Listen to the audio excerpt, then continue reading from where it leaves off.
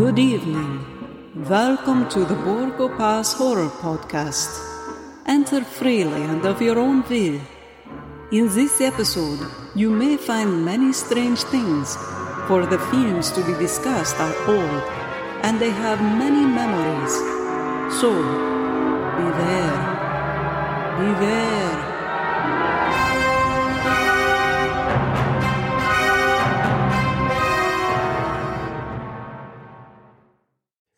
Hey everybody, welcome back to the Borgo Pass Horror Podcast. We're glad you've joined us again. We're going off the Universal backlot again for a special little iteration of Bela Lugosi's career.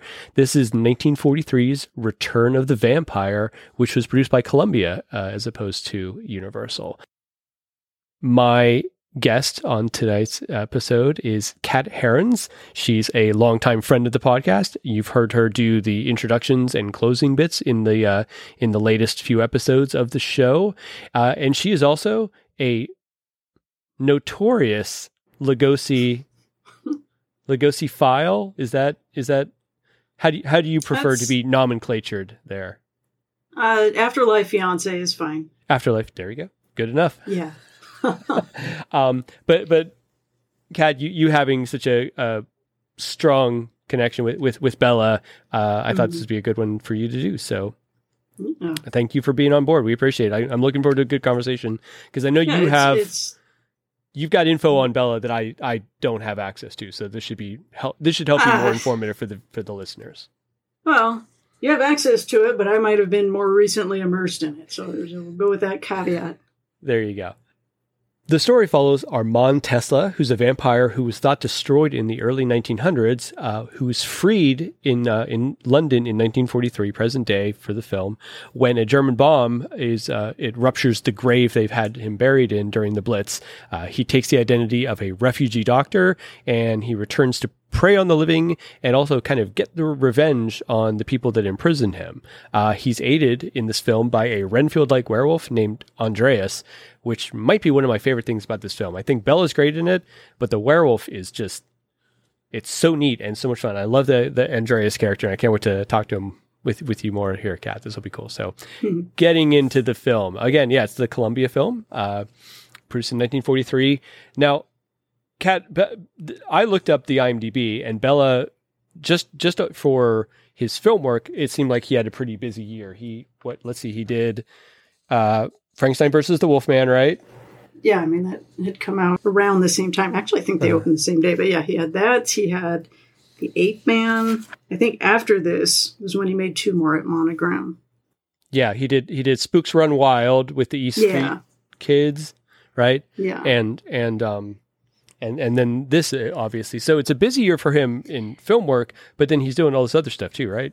Yeah, he was in a play, Arsenic and Old Lace, and it had already been in San Francisco for 2 weeks before it came to L.A., and within a day of it opening in L.A. was when they started filming this movie, The Return of the Vampire. So he would be shooting this movie during the day and then performing in the evenings in that play. That's nuts. The biographies I was reading in it, I mean, you have to consider he turned 60. So, and he wasn't like young 60. He had health problems. You know what I mean? Yeah, he had leg problems and an ulcer and all kinds of stuff. There was marital tension. They rarely got to see their kid. And so he was in this play. He was basically, I was reading about how he was basically just nonstop on the move all day and was barely eating.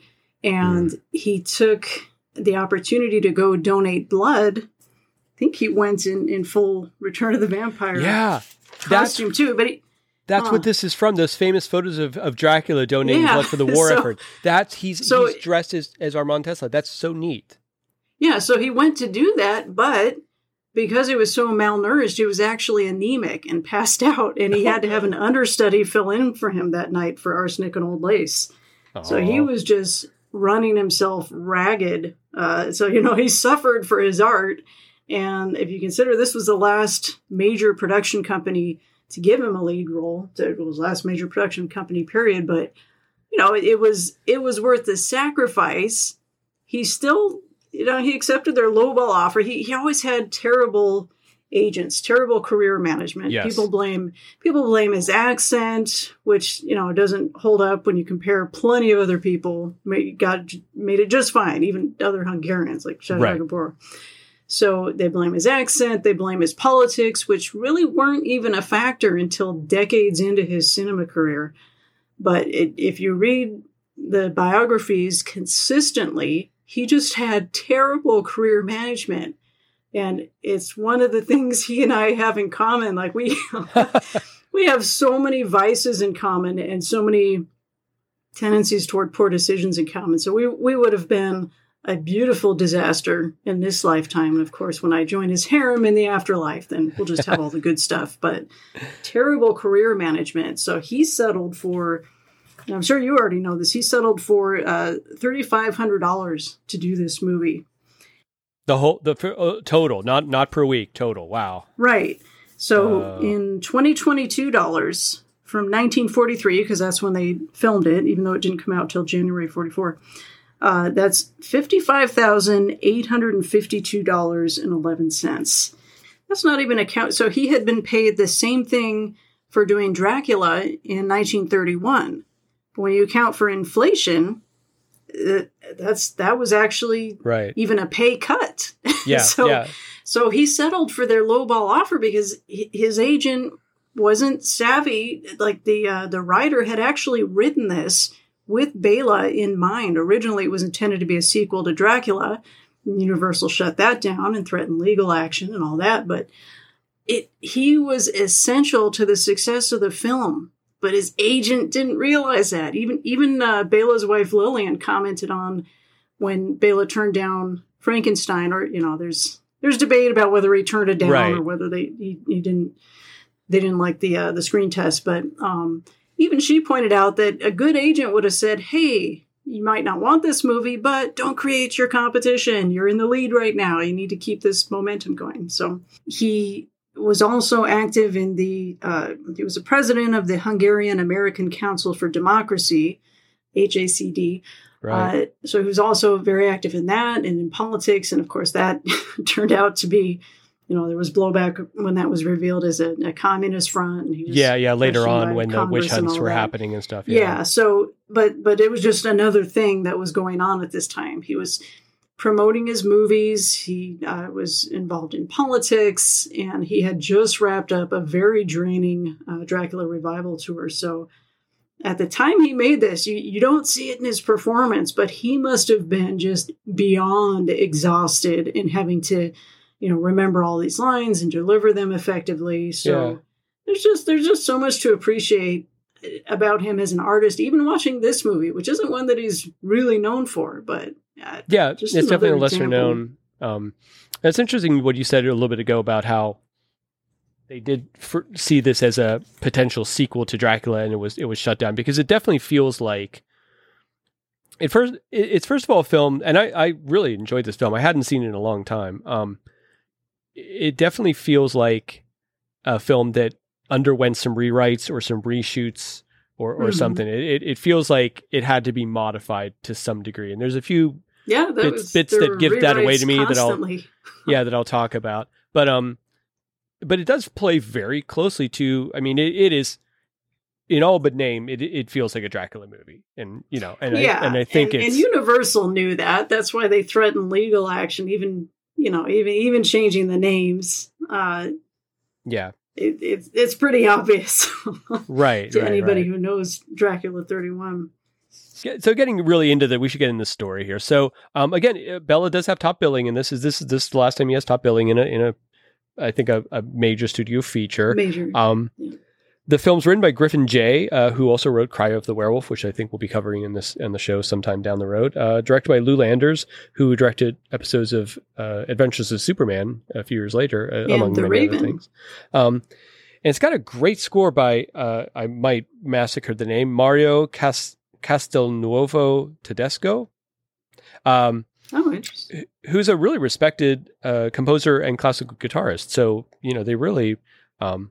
The talent they brought into this wasn't really, third tier. It was a decent production that Columbia was trying to, really mount here.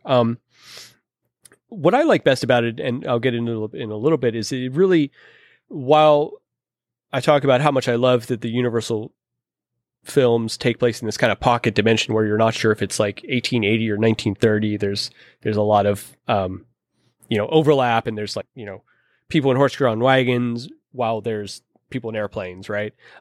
This is set in a very specific moment, right in London during World War II, during the Blitz. Those are salient to the story, so it's interesting that they chose to do that as opposed to, like I said, the way Universal does.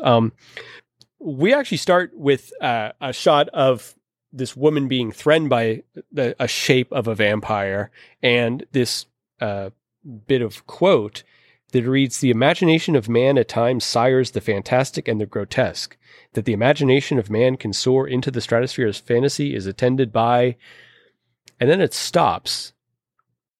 And I'm not sure what I gotta be honest, I'm not sure what the implication of that is. Is that I'm not sure if it was supposed to be completed at the end of the film or a second title card, or it's odd.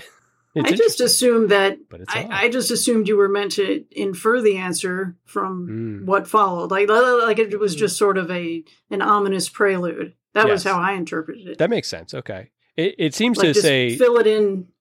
Yeah. The stratosphere of fantasy is attended by the return of the vampire, because it goes right into the titles there. Then we do go into this shot of its Priory Cemetery, and it's set in 1918. So the film itself has like a little prequel section, which is not little, it's significant actually. It's probably 10, 15 minutes, 20 minutes. Set in 1918, and it's narrated by a guy named Professor Walter Saunders from Oxford. Who's telling the story of all this. You know what? I ended up looking it up. Kat, do you know the difference between a graveyard and a cemetery? I do not. A cemetery is where bodies are buried, but a graveyard is where they're buried within a churchyard. Oh, all right. I made it to being a 48-year-old goth, and I never really understood. So I was going to say, you put me to goth shame. There's goth shaming going on right here. I don't know about that. The set is great. This cemetery that's shrouded in fog. There's a lot of great fog in the movie. Just kind of like Mark of the Vampire, the other non-Universal Lugosi vampire film. Beautiful looking stuff. But the best part is there's a werewolf stalking through the graveyard, and he's, we're so used to Chaney Jr. as the Wolfman, standing erect on 2 feet, but then also having this very animalistic style of movement and growling and sensibility. And here, what we have in the character of Andreas is a guy he's basically made to, whatever has happened to him, and friendly. He looks like adorable werewolf. He kind of does. He looks quite. There's a little bit of a Shih Tzu kind of like thing going on with the makeup, right? I mean, he looks like a little bit of a dog. He's really cute. Yeah. Well, what I think werewolves have just different species, just like canine species. If you look at the difference in Monster Squad and American Werewolf of London and so forth, I just think of it as, that's a different breed, not species, breed. So this is the Andreas breed. I'll buy that. That makes sense. Yeah, the kindly puppy dog breed. Andreas also has the power of speech and the power to. It seems like one of his main jobs in the film. He's Armand Tesla's. He delivers his laundry. I mean, he's always carrying these little parcels that are wrapped in string, right? The mysterious bundle. Basically, Andreas, he goes to this crypt. He goes in the door, goes down, and he's talking to a coffin, and he's talking to his master. Andreas is, for all intents and purposes, on the werewolf in this film is like the Renfield character. He's the vampire's servant, slave, dutiful, helper and whatnot. He just happens to be a werewolf. And the film kind of, there's a little quote later on that sort of just combines vampires and werewolves into one lump thing, that they're basically the same thing within the thinking of the movie.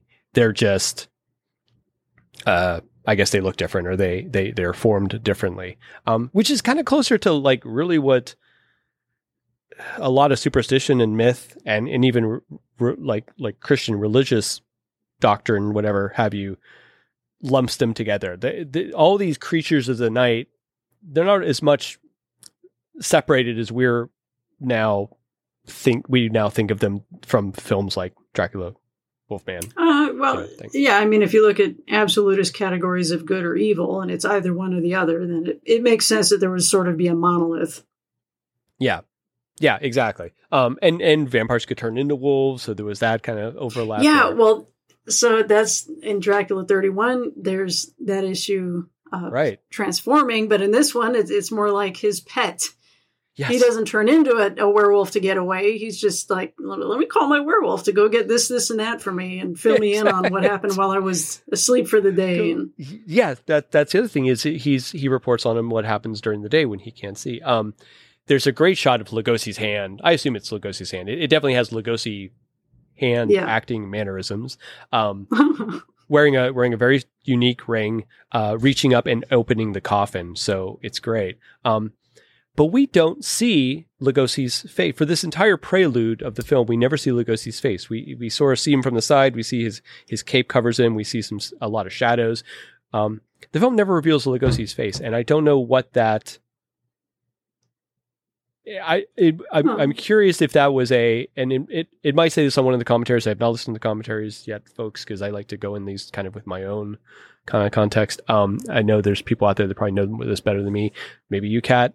I don't know if that was do you know if that was a conscious choice, like an artistic choice on the filmmaker's part, or was that a logistical choice?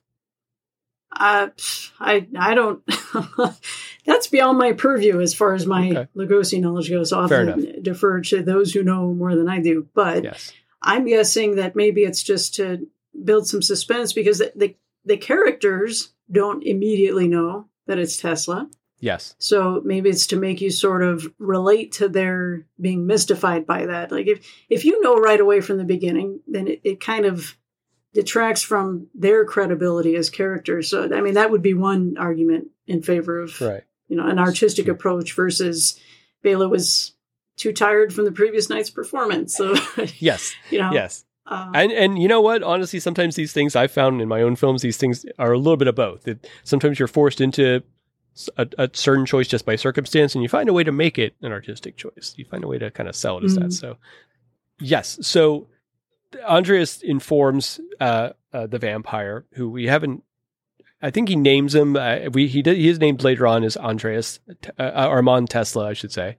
There's a lot of A names in the film. He sort of just infers like the lady has called the older doctor and brought him to the sanatorium. So we know there's a sanatorium and we know there's a lady doctor is basically what this is set up. And what it leads us to is this sanatorium, which is we always do this on the show. It's not a sanitarium. A sanitarium is a place where people with mental disorders used to go. A sanatorium was a convalescent hospital, the O instead of the A. So this sanatorium, which we're going to see in a second in an awesome little model shot, is run by a lady named Lady Jane Ainsley, and she's a scientist, and she is dealing with a patient who has mysterious blood loss and other problems, and she's brought in this guy named Professor Saunders, an older gentleman, to help her solve this puzzle. Very much like we have a in the sanitarium which is a sanitarium in Dracula 31, where Dr. Seward is running the place and Renfield is a patient. So we do definitely have like kind of an overlap there where you're given something kind of familiar, changed just a little bit, but you're definitely in similar comfortable settings, right? So that's a great subtle way to get around trademark violation. Right. One there you go. Difference. No, there's an O instead of an A. We're telling you, it's different. Hey, if I were their lawyer, I'd be pressing that. Shoot. There you go. You're wrong, Universal. Great shot of Lugosi walking out through the cemetery and getting on that horizon and like raising up his arms in that bat-like silhouette kind of thing, right next to a cross and everything. Actually, he is right next to a cross. That's interesting. They don't do much with the cross in this film, do they? No. It's kind of like Mark of the Vampire. They take that away from it, and maybe that's that's in deference to the copyright. I don't know. When she's at the piano later, then it factors in there. But you're right. Interesting. But beyond that, though, there's more an emphasis on not so much the cross defeating him, so much as the stake through the heart defeating him. Yeah. So the spike they change it to a spike. Another subtle change. Yeah. There's more of his sort of temporal and physical presence versus a spiritual element. I mean, it does, play on good versus evil pretty extensively, but it's interesting, that they focus on defeating evil in a very physical way. Even, well, I won't jump to the end, but anyhow, that's sort of reinforced at the end. Yes, exactly. Lady Jane Ainsley is played by Frida Inescort. I hope I'm saying that right, Inescort.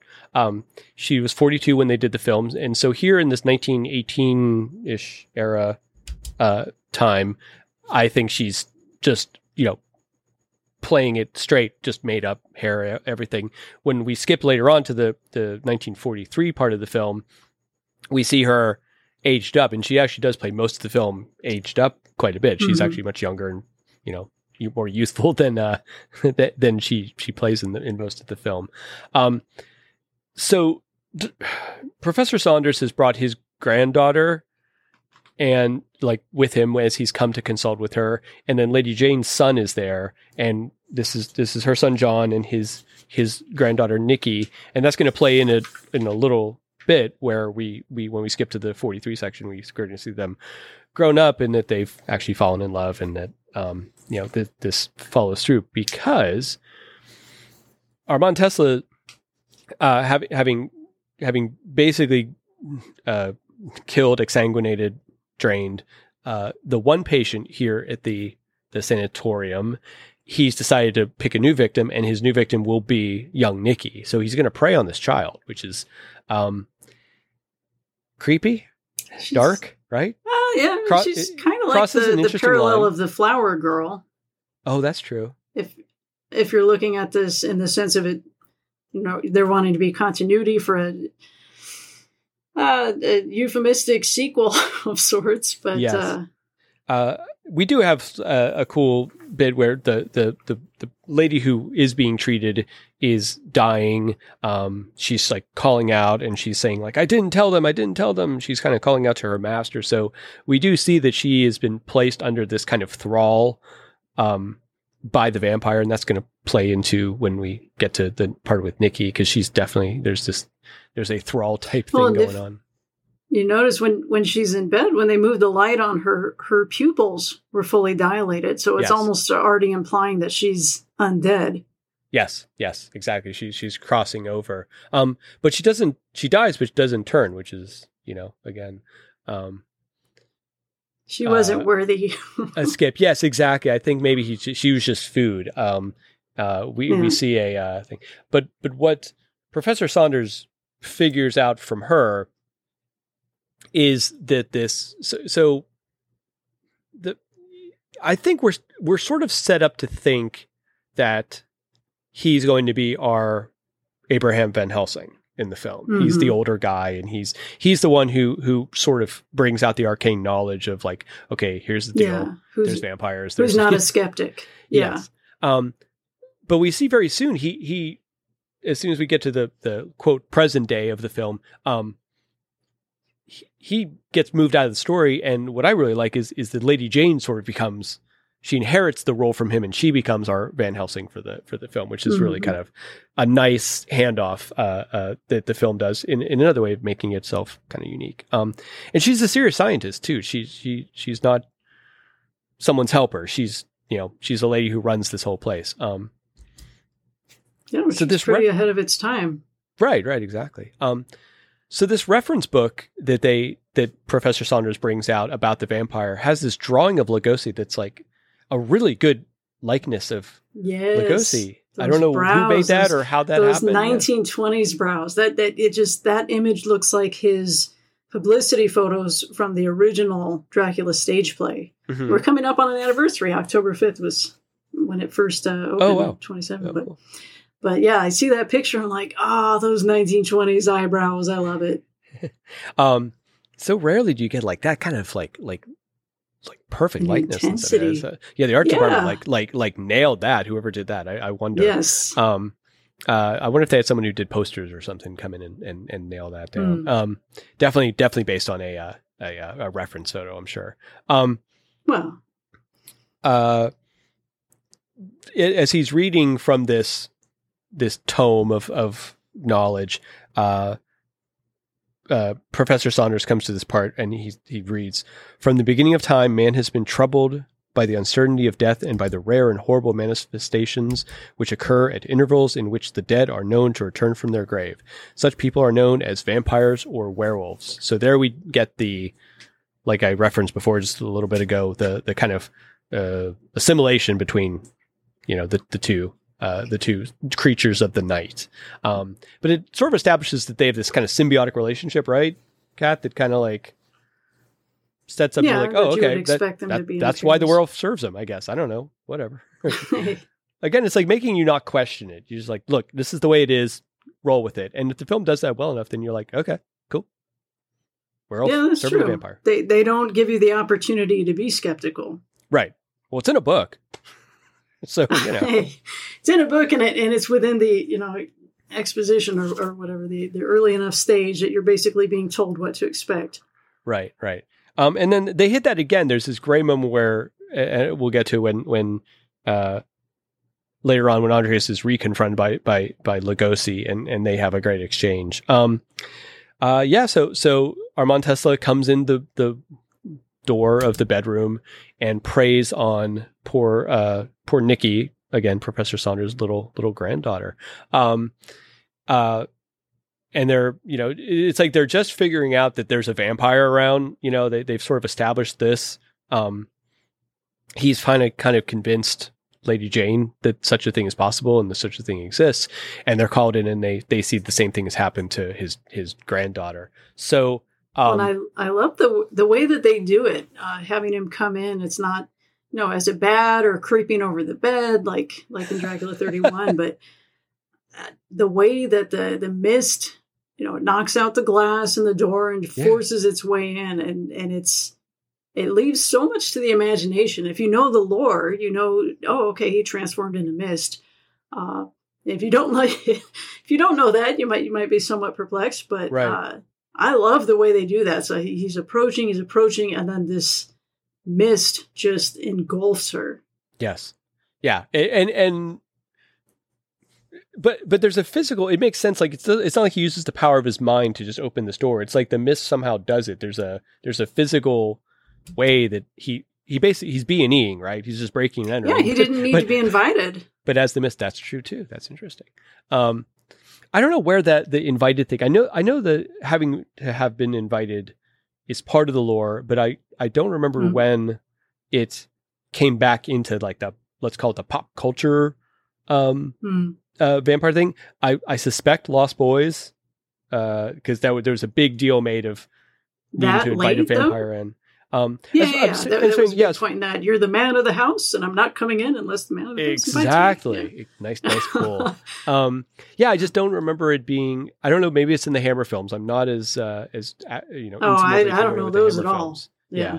No, There's other great podcasts that cover the Hammer films, guys. We're gonna stick on this side of the pond, for the most part.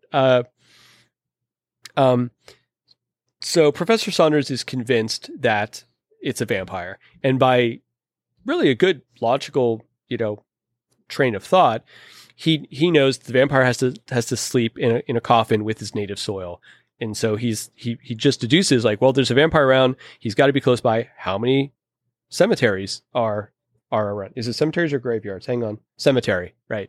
I forgot my own definition.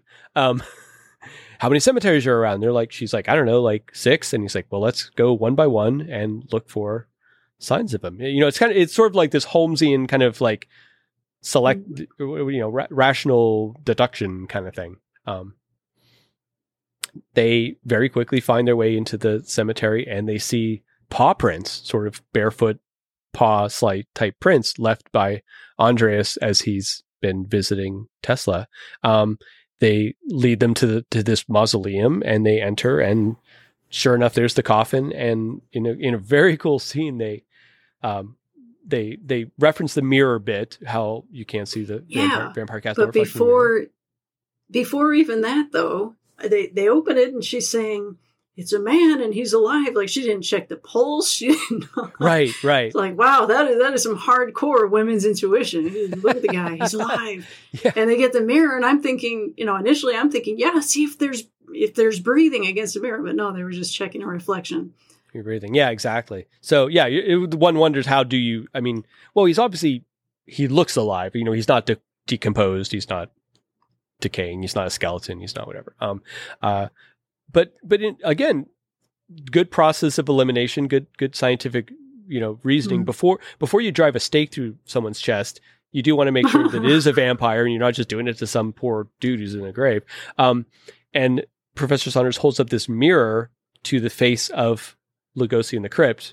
And we have a great shot of the mirror, like an insert shot of the mirror, and you just see the collar and the necktie and the jacket and everything of what he's wearing, but there's just nothing inside it, and they just obviously had to like prop out they had to figure out how to shape out that thing. And that's, for kind of like not the hugest budget film and something that was probably filmed kind of quickly and stuff, that's a little complicated bit they did, and I thought that was just like, it's a nice touch, right?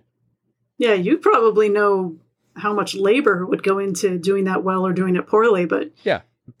So Andreas is back with what we've been talking about. He's got kind of like a bundle wrapped in paper and twine. Yes, exactly.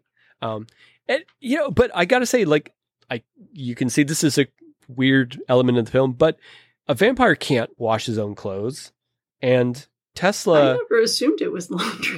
I constantly assume it's laundry. I think I know that's how they used to bundle laundry back in England back in the day. And what else could he want? He doesn't need food. He doesn't need anything like that. I think Andreas goes out and has his cape and tie and everything clean so that, I never thought of that. I think probably the first time when I would be watching it with no bias, I just assumed it was stuff for him. Like, hey, I'm on my way to meet my boss. Let me grab some lunch on the way there. Oh, right. Yeah. I don't know. I assumed it was Andreas's things. Here's my sandwich and exactly. You never know. A little book. He kind of arrives just as Professor Saunders has placed, like we said, it's not a stake. It's actually an iron spike. And they reference spike a few times. They say spike, says stake. And he's kind of casually just pounding it into his chest. He's not putting a lot of effort into it. He's just like, here we go. Book, book, book, book. It takes him a few taps. Yeah, we hear the muted off-screen death once again of just and that's it. This awful sigh, which is very strange. Well, but it's also a very relaxed way to die. Yes, it is. He's not dying. Yeah, to be imprisoned, I suppose. Right. Which being killed.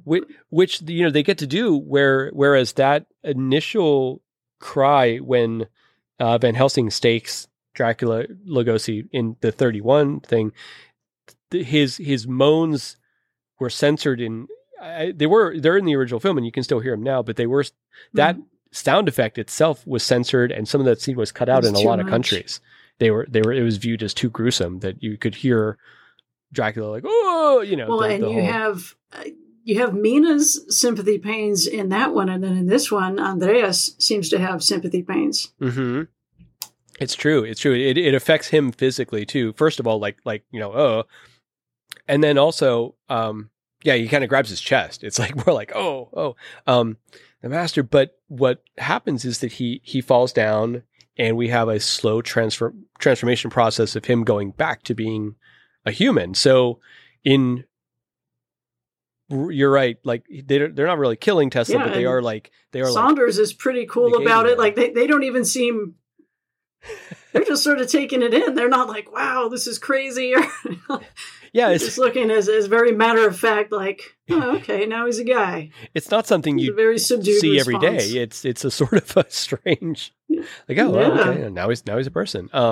He's this handsome looking dude now. Oh, So, but they move to help him, and they're and what is going to happen is that Lady Jane is going to take Andreas in and take him under her wing, and he's going to actually become kind of her helper at the sanatorium, which is, it's very kind of her.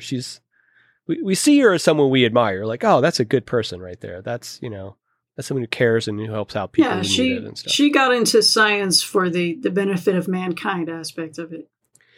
The non-mad scientist role, right? As opposed to all those dudes, right? That are just, they end up wanting to make an army of invisible people or whatever, right? That's plant people or what have you. So exactly. She's making her moral army because she wanted to rehabilitate him from a moral standpoint. That really makes sense. That's really nicely said. Oh. All right. So here's the moment where we have a jump in the film's timeline, where we are going to, we're leaving Armand Tesla, with a spike through his heart in his crypt. Well, more or less. And Lady Jane's taking Andreas under her wing. Presumably young Nicky is safe. Everything's fine. So we skip from 1918 to 1943. Now we're in the midst of the war years. And we're introduced to Sir Frederick Fleet, played by Miles Mander, who is with Scotland Yard. And he has Lady Jane in his office now, a slightly aged up Lady Jane. Professor Saunders has died in a plane crash. They don't mention if it was military involved or he just happened to be flying somewhere, and because we are now in the midst of the Blitz in London. So, in case I don't have Livio here to reiterate all the stuff about World War II, but we do like to kind of like set the tone of where, when these films were made. This film is being made in America at a time when London is being bombed nightly by the German military, by the Luftwaffe. The Jerrys, as they say. Exactly. They say Jerrys a lot.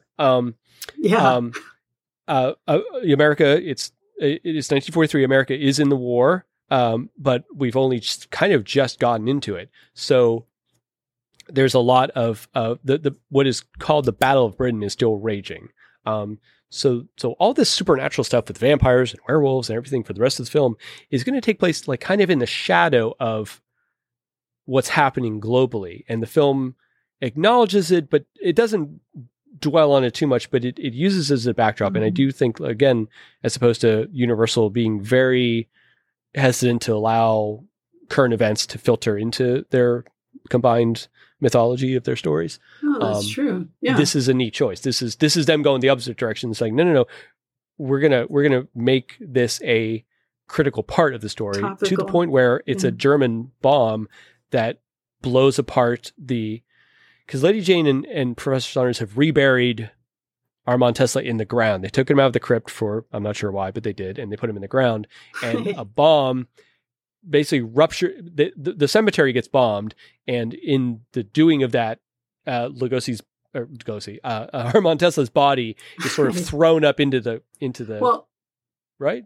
But Lady Hensley does specify when they go to check it out, and I hate jumping out of sequence, but she does specify, we put him very specifically here in an unmarked grave between this guy and that guy. So maybe they took him out and buried him so that sort of as a, configuration management or a control to know for sure we're safe as long as this guy is very specifically right here. It that makes sense, and it does seem like it would be safer to have him below ground, buried under earth, that no one can get to him and pull that stake out.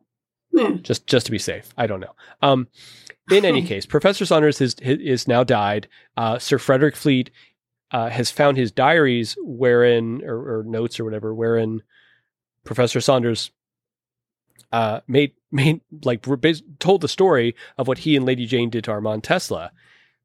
Sir Frederick, not being a believer in the supernatural or vampires or anything like that, has serious concerns that Lady Jane helped murder a dude. That this is a serious thing. I'm not sure. It seems like a man in his position would have other more pressing things to be worrying about. The war going on and all this stuff. Well, but maybe it was a friend or a friend of a friend. Yeah, you never know. So, he is interested in what is really a cold case file, like, for sure. Literally cold. He's saying, like, I'm going to be investigating this, and if we find that you drove a stake through a guy's heart, you're in trouble. He says homicide, although so the implication is that Armand Tesla possibly was a living man, and then they did this to him. Not that he was already dead and they did to him, which that wouldn't be homicide. That would just be like tampering with a body or doing something. I'm not sure. Necrocide? Yes, exactly. I know what that would. So that sets up, but it's a nice bit where, like, you're like, Lady Jane might be in trouble. Like, oh, hang on, like, where have we landed? As opposed to everything being, just splendid and all. But Lady Jane's, like, he's kind of coming at her with stuff, and Lady Jane is not taking his shit. Like, she's, one more thing I like about her is she's just like, okay, bring it, we'll see who's right. She's convinced in the righteousness of what she did, which is great. She goes home, and now we see her son John and his fiancée Nikki. Her son John, who's kind of the only one in the film whose British accent is kind of non-existent. Everyone else, all these people who are supposedly living in London, in a refreshing thing, are actually pretty British sounding. His non-accent didn't even stand out to me. I think accents really only stand out to me when they're poorly done. Right. Yeah, exactly. So John, it's like when we first meet him, there's an affectation, I think, that he's trying to do it a little bit. I don't believe that the actor was really from England. And that kind of quickly goes away a little bit. As opposed to, like, I didn't notice. Yeah, as opposed to She-Wolf of London, which is supposed to take place in Scotland, and, like, nobody's Scottish except for, like, the one housekeeper. They weren't as preoccupied with that kind of realism back then, though. No. Her son John, who's now grown to manhood, was in the British Air Force, Air Service, I'm not sure, was shot down and wounded during the Battle of Britain, and honorably discharged. So now he's gone back to his regular job, which is as a conductor of a symphony, which is neat. And I wish that we'd had a chance to actually go to a symphony with Lugosi, right? And have him stalk in the, kind of like we have that scene in Dracula where they're going to see the play. It would have been really cool. Maybe it was in the original script. Maybe. I wonder if there wasn't. I mean, it seems a random thing to have him be a conductor. Make a deal out of him. Yeah, they make a deal out of him being a conductor, and yet it never factors into the thing. Lady Jane embraces Nikki, who is still in some sort of, she looks like she might be in some sort of civilian guard or something. She's got a uniform on. I'm not sure. Or she's just, Yeah, I wasn't sure what the uniform meant to imply. But yeah, it has some sort of wings or something like that on it, or some sort of crest or anything. So I feel like she's doing her part during this time as well. And yeah, I think there's even a reference to it that because they're planning on being married. Of course, they're engaged, and she's excited. And Lady Jane's like, well, he's not going to be my prom pretty soon. He's going to be your problem. So, so it's nice that these two kids have grown up to be in love and looking forward to a happy future, except for the fact that Armand Tesla has different ideas. Yeah. She could get an upgrade. See, Kat's like, ditch the dude. Yeah, she settles for something inferior. She had this freebie upgrade, but whatever. All right. At the end of this, there's a German bombing raid, and everyone has to go take cover. We have some footage of some explosions, and then we do cut back to the graveyard, and we see that it has been ruptured by the bombing. And these two blokes, right? Gravedigger characters, kind of very Shakespearean types, They come across and they find it's nighttime now, and they find that his Tesla's body has been like kind of pulled out from the ground, and they see the spike in his body, and they're like, well, that's a shame, and they assume that the spike was thrown in there during the bombing, right? Well, and it's such a sign of the times. I don't think you would have anybody with that sense of decorum today. I don't think somebody would be concerned about a desecrated corpse. And I see that. No, I mean, I love, that's one thing I love about, old movies is just that different culture that, honor was very prevalent, and it took, now I'm not saying that era wasn't without major flaws, but watching this movie, I'm like, man, those guys actually cared. They're like, oh, that's not right. Like, wow, people actually cared back then. That's wild. They take it upon themselves to like fix that problem. Yeah, I mean, just the fact that was credible in the script, it reflects on the culture. Anyhow, that stood out to me. I was like, wow, they actually care. I love that. But it's a great plot point. It's like, how do you get, from a writing standpoint, how do you get the vampire's got a stake through his heart? He's buried in the ground. How do you get him back? And these two weird occurrences, right? The first one being the bombing that frees them, from the ground.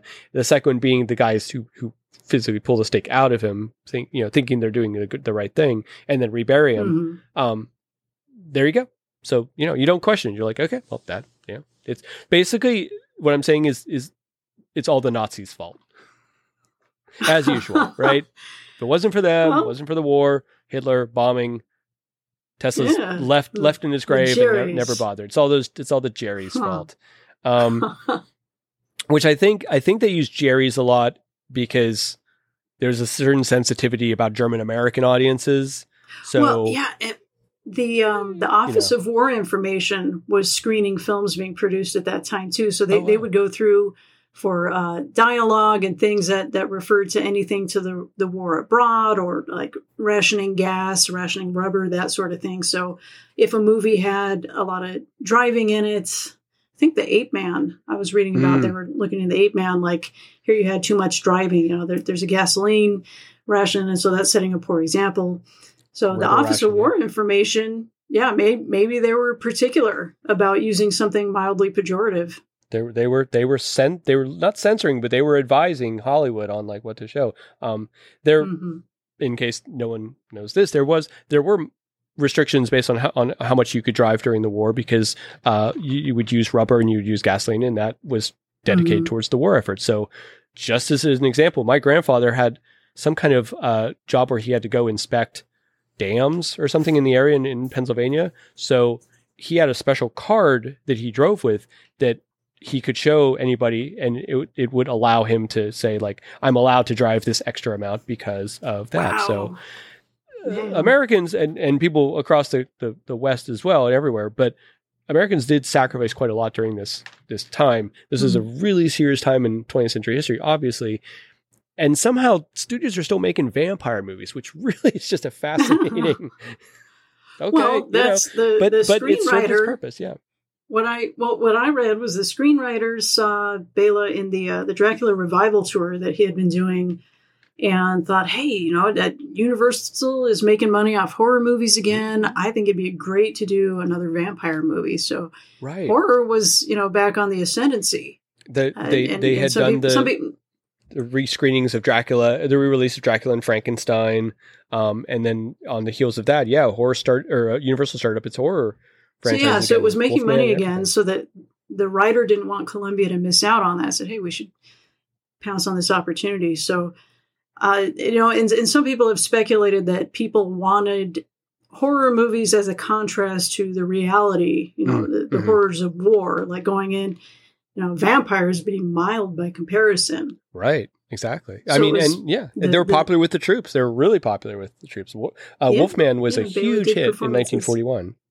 And in its re-releases. So we have a great scene, of Bela literally like digging his way out of the ground. So we see like his fingers kind of clawed, but something we haven't really seen a lot in the Universal iterations the actual kind of, I mean, for some reason, it reminds me of, there's a great scene in the one season of Buffy the Vampire Slayer where she's buried and she has to literally like crawl her way out of the earth.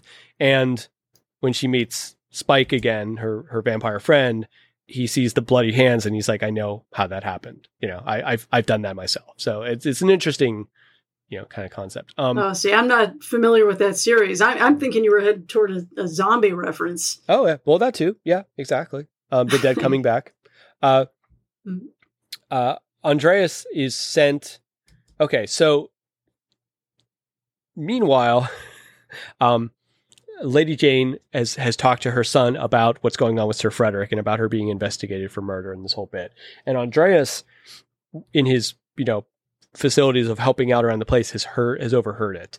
So he kind of knows that something's back up with Armand Tesla, his former master, whatever.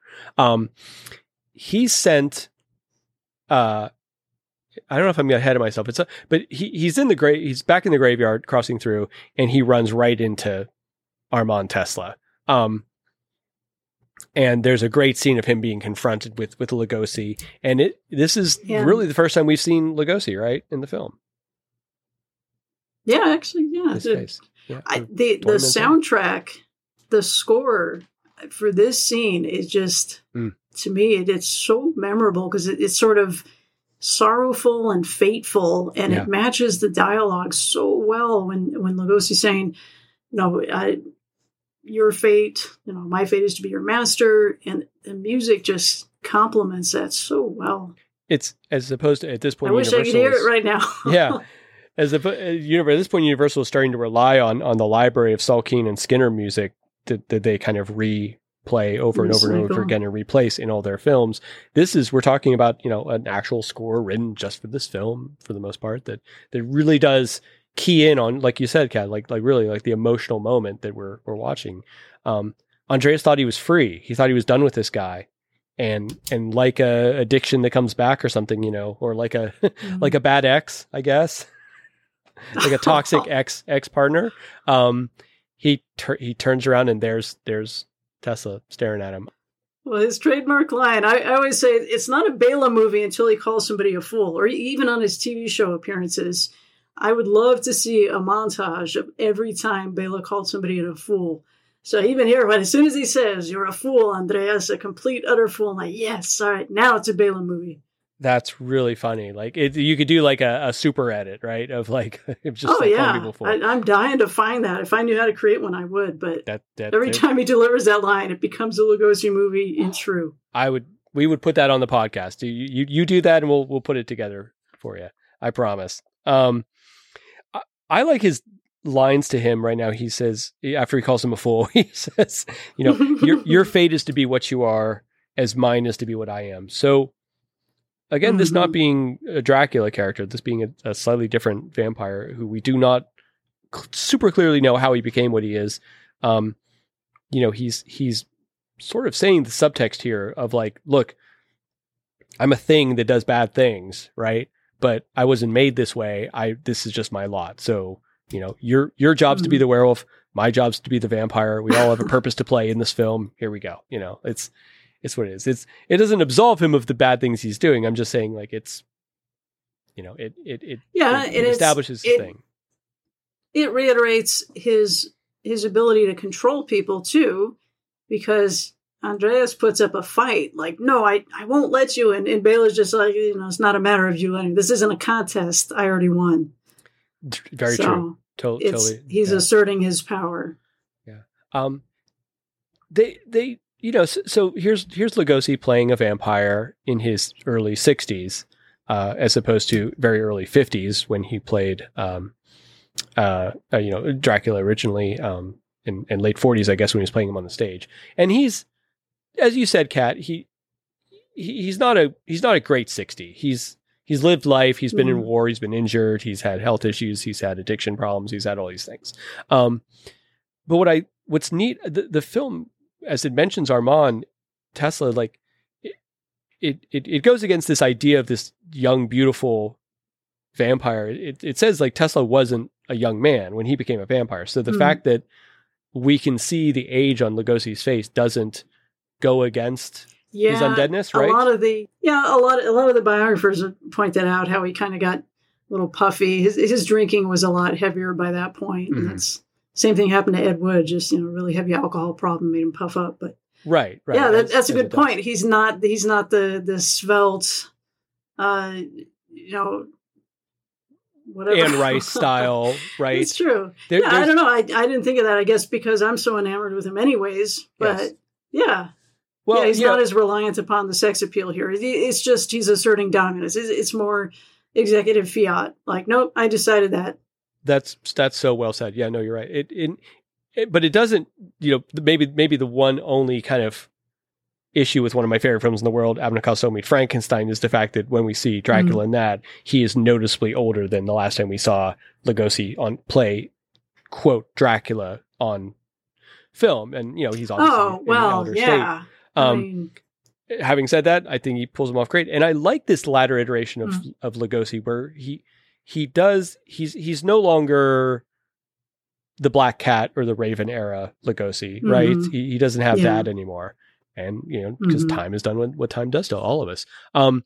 But he doesn't lose any of his dominance. Like you still, like, when you see him in a scene, you're kind of not looking at anyone else in the scene. It's hard for him to not just overpower an entire, like I've talked about that on the Raven and stuff. Yeah, that's one of his most compelling, attractive features to me personally, is just that, what, I guess, I don't know, the masculinity. I know our culture is very sensitive to defining that or anything, but yes, just his voice, his height, his confidence. And he was actually such a sensitive and vulnerable and insecure guy. I mean, yeah, like any actor, right? But he was so sensitive and so emotional. So the persona that he projected wasn't, necessarily emanating from within, but man, just convincing in every sense. But yeah, I read about him like, oh, this poor little guy, and I wish I could have nursed him through recovery and things like that. But yeah, exactly. All the ups and downs. But and it's just his stance and his everything. So here's the kind of crux of what leads us through the rest of the film is Tesla wants revenge on Lady Ainsley for imprisoning him and doing this to him. He also, having started to feed on Nikki when she was young, he's either, I'm not sure if he's drawn to her just as a person, like there's some kind of connection there, like a whatever, or if he's just obsessed with finishing what he started. It doesn't really go into that. I like to think of the idea that maybe there was some kind of transference, and now there's a bit of a Mina thing going on with Nikki, with him. Yeah, kind of like claiming her as a bride, but I think she's more a tool in the situation and exacting revenge against Lady Ainsley. Otherwise, he could have just gone after her and chewed on anybody. But true, he takes credit for Saunders dying in a plane crash. That was my curse, and it's like, well, it took right. That Saunders somehow died because of him. Yeah. Yeah. So I think he's a very vengeful vampire. Yes. Interesting. Like with an eternal list of grievances. So, Right. So in a sense, it is unfinished business, but I think it's more about I'm going to hurt you where it counts kind of thing. Makes sense.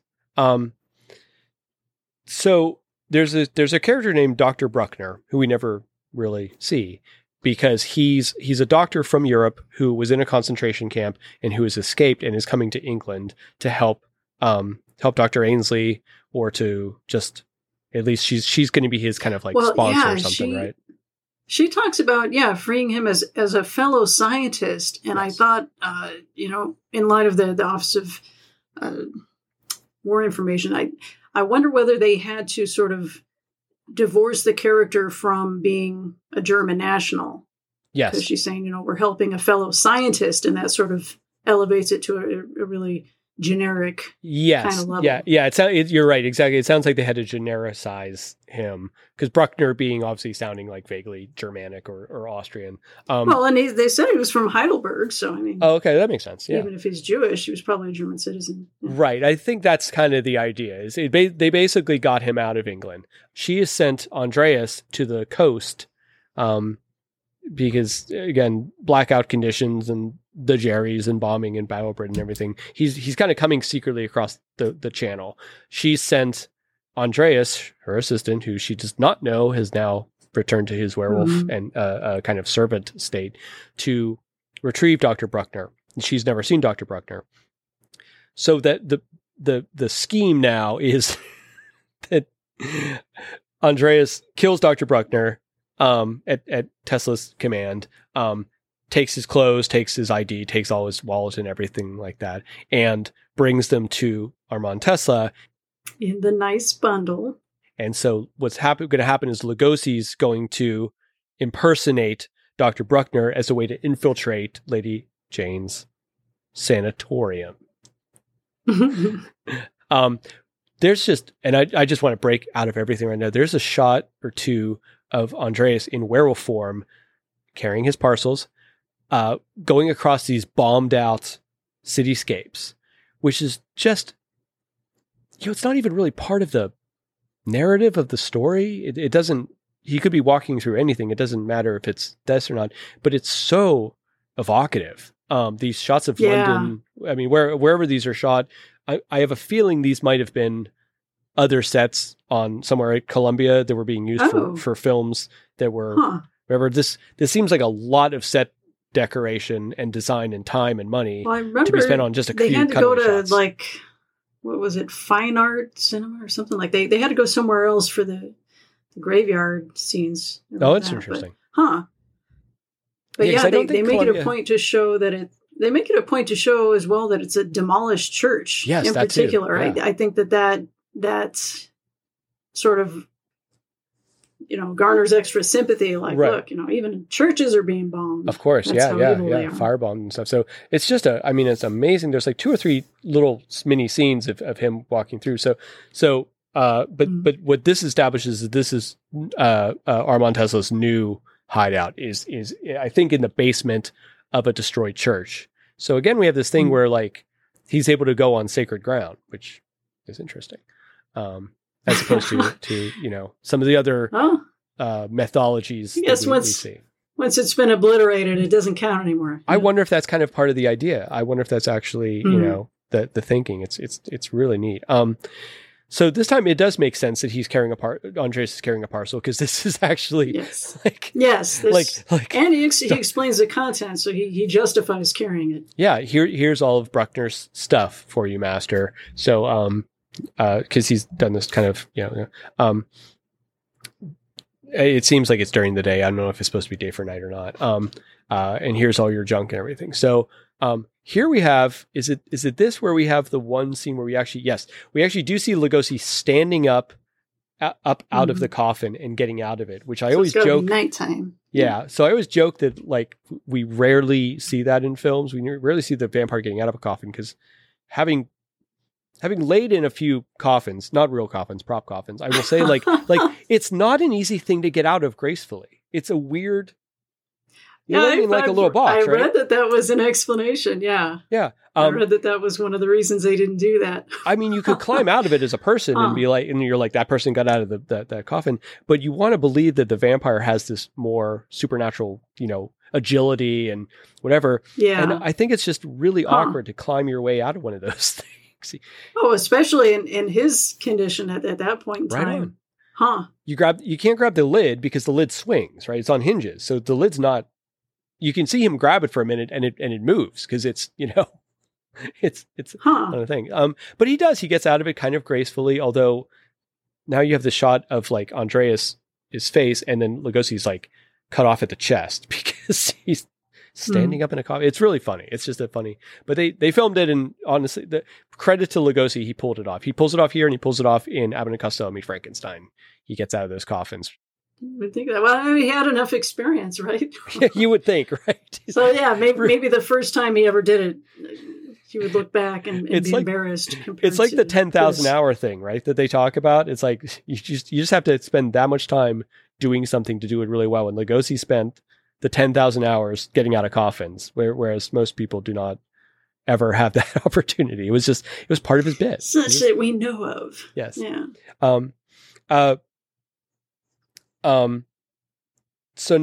He's going to take over the identity of Bruckner. With this idea, I think not only to take revenge on Lady Ainsley, but to kind of destroy the evidence of her investigation into him as well. I think he's trying to kind of wipe the slate clean, and so no one else can follow in her. Now that he's free again, so no one else can like follow her. So it's a neat. He's got what I always like, especially for some reason, a lot of Lugosi vampire films, is that he's got an agenda that is not just I'm going to bite people and drink their blood and sustain my existence. He's got a secondary, tertiary, purpose that he's on a mission. And in Dracula, it's I'm going to go to England and I'm going to find fresh blood and I'm going to establish myself. So he's got all these things he's got to do to accomplish his goals beyond just stalking. Because honestly, like, it could just be a movie where he just stalks poor people in the alleys and bites them. And that's not really a film, right? It's not. No, okay. That'd be more a TV show. Yeah, exactly. It's victim of the week or whatever. The stakes have to be higher. Have to be higher than that. Spikes. Yeah, exactly. Spikes. Even with the opening in Dracula 31, when they show his wives, and then he leaves them. Just like, he knows better things await in the afterlife, but he leaves them, and then Mina sort of is positioned to become one of his wives. So even here, right, with Nikki, that might be part of the agenda. Is he wants to rebuild his stash, his harem. Fatale. Yes. Yeah. Exactly. Not at all interested in biting Lady Ainsley. Like, he doesn't seem to. She's too old for him, I guess. I don't know. Or again, like we said, we have this connection where he started in on Nikki and he wants to finish what he started. He's a completist, I guess. I don't know. He likes servitude. So, having established that and being able to have mind control over her, which we haven't gotten to yet in the movie, really, but right. I think maybe it's just that sort of built-in servitude of, I think, she's already. Hard part's already done with her. Yes. Why go deal with somebody who's going to fight you? That's true. That's true. And Lady Ainsley just might be too much of a match for him, to be honest. Like, it's like the moment in Dracula where he says, to Van Helsing, where someone who's strong. Not lived only a single lifetime, you're a wise man. He tests his powers. So here, okay. I mean, I got to admit that the movie really gets going right here, where here we have Lugosi as Armand Tesla, as Dr. Bruckner, showing up at Lady Ainsley's party. And now we have Bella in a tux with a white tie, the way we're used to seeing him, doing his thing, with doing his continental charm. That's what they always call it. Right. Exactly. And something that I think is neat about Return of the Vampire as opposed to Dracula, this vampire is very adept at blending in. Dracula has some issues. Dracula is very foreign. He's unfamiliar with certain customs. Yeah. He stands out. He doesn't blend in. That's why he has to come over and be a count. So you can. Yeah, that's one thing. Write off. I remember the first Borgo Pass episode when you guys reviewed Dracula, and you guys pointed out how. He's sort of trying to figure out, I didn't know, but that you might be hungry. Like, it's been so long since he entertained anybody. Right, so right. Maybe because Armand Tesla was already in this world, as recently as 1918. But, he wasn't new to England. He wasn't new to Brits or anything like that. Yeah, so right, exactly. It's like Scott said at the time, like Dracula's an alien. And in so many ways, he's an alien. He's not a British person, so he's a foreigner, but he's also 400 years old and dead. So there's a lot of things. Yeah, but I do like that. Learning curve. Yes, I do like that in this way. Lugosi gets to channel more like a Dr. Vallon style performance, like in The Raven, where he's see, and it was the same director, Lou Landers, but he used to be, what was it, Louis Friedman or whatever, when he directed The Raven, but same guy. I did not know that. That's amazing. Yeah, he just get the heck out of town. Change. Get out of Transylvania. That's hilarious. The cameraman, the cameraman had also worked with Bela at Fox many years earlier. So that is so neat. What a neat tidbit. That's going on the Facebook page. Okay.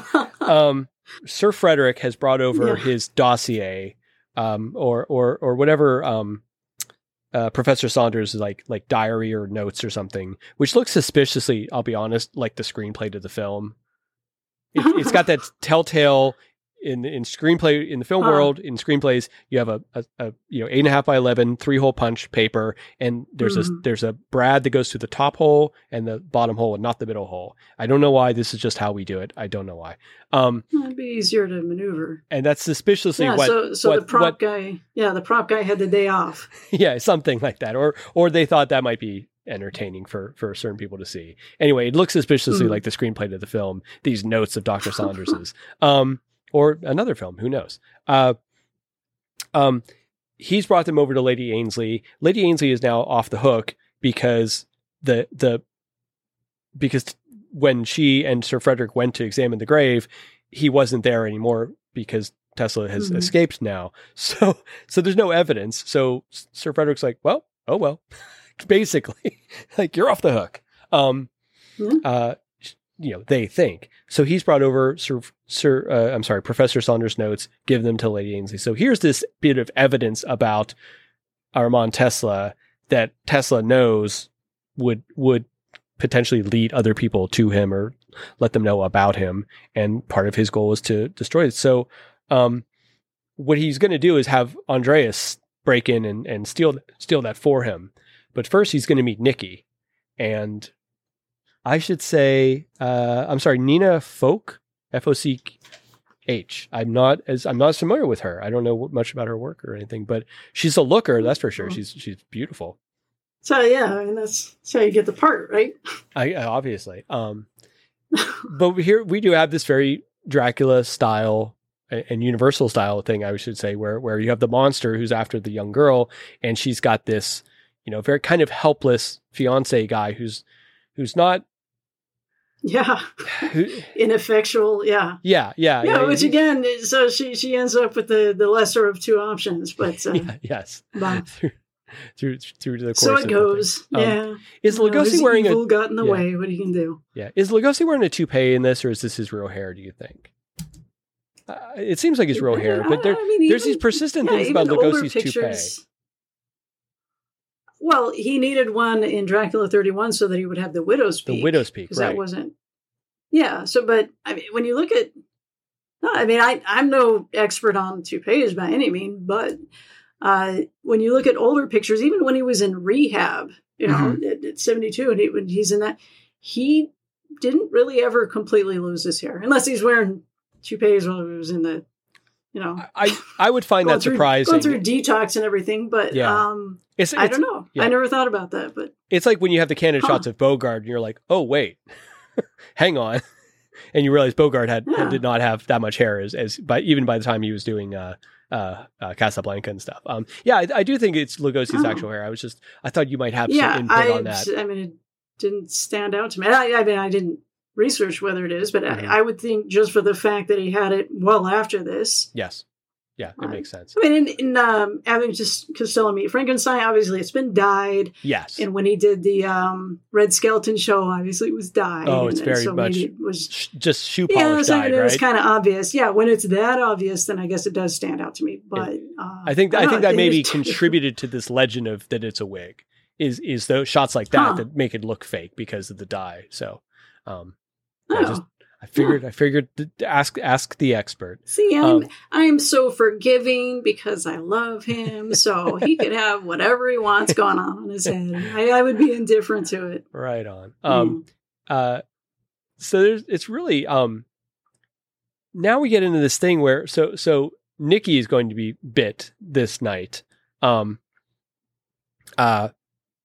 few things are going to happen. So again, Lady Jane's desk is going to be broken into, and Professor Saunders' notes are going to be taken, and she's going to discover it and talk to Sir Frederick about it. Simultaneously, Nikki is going to be attacked and bitten on her, in her room. And so this is Tesla, instigating the plan. Is she been in her room, or she's hypnotized to get up, right? Mm-hmm.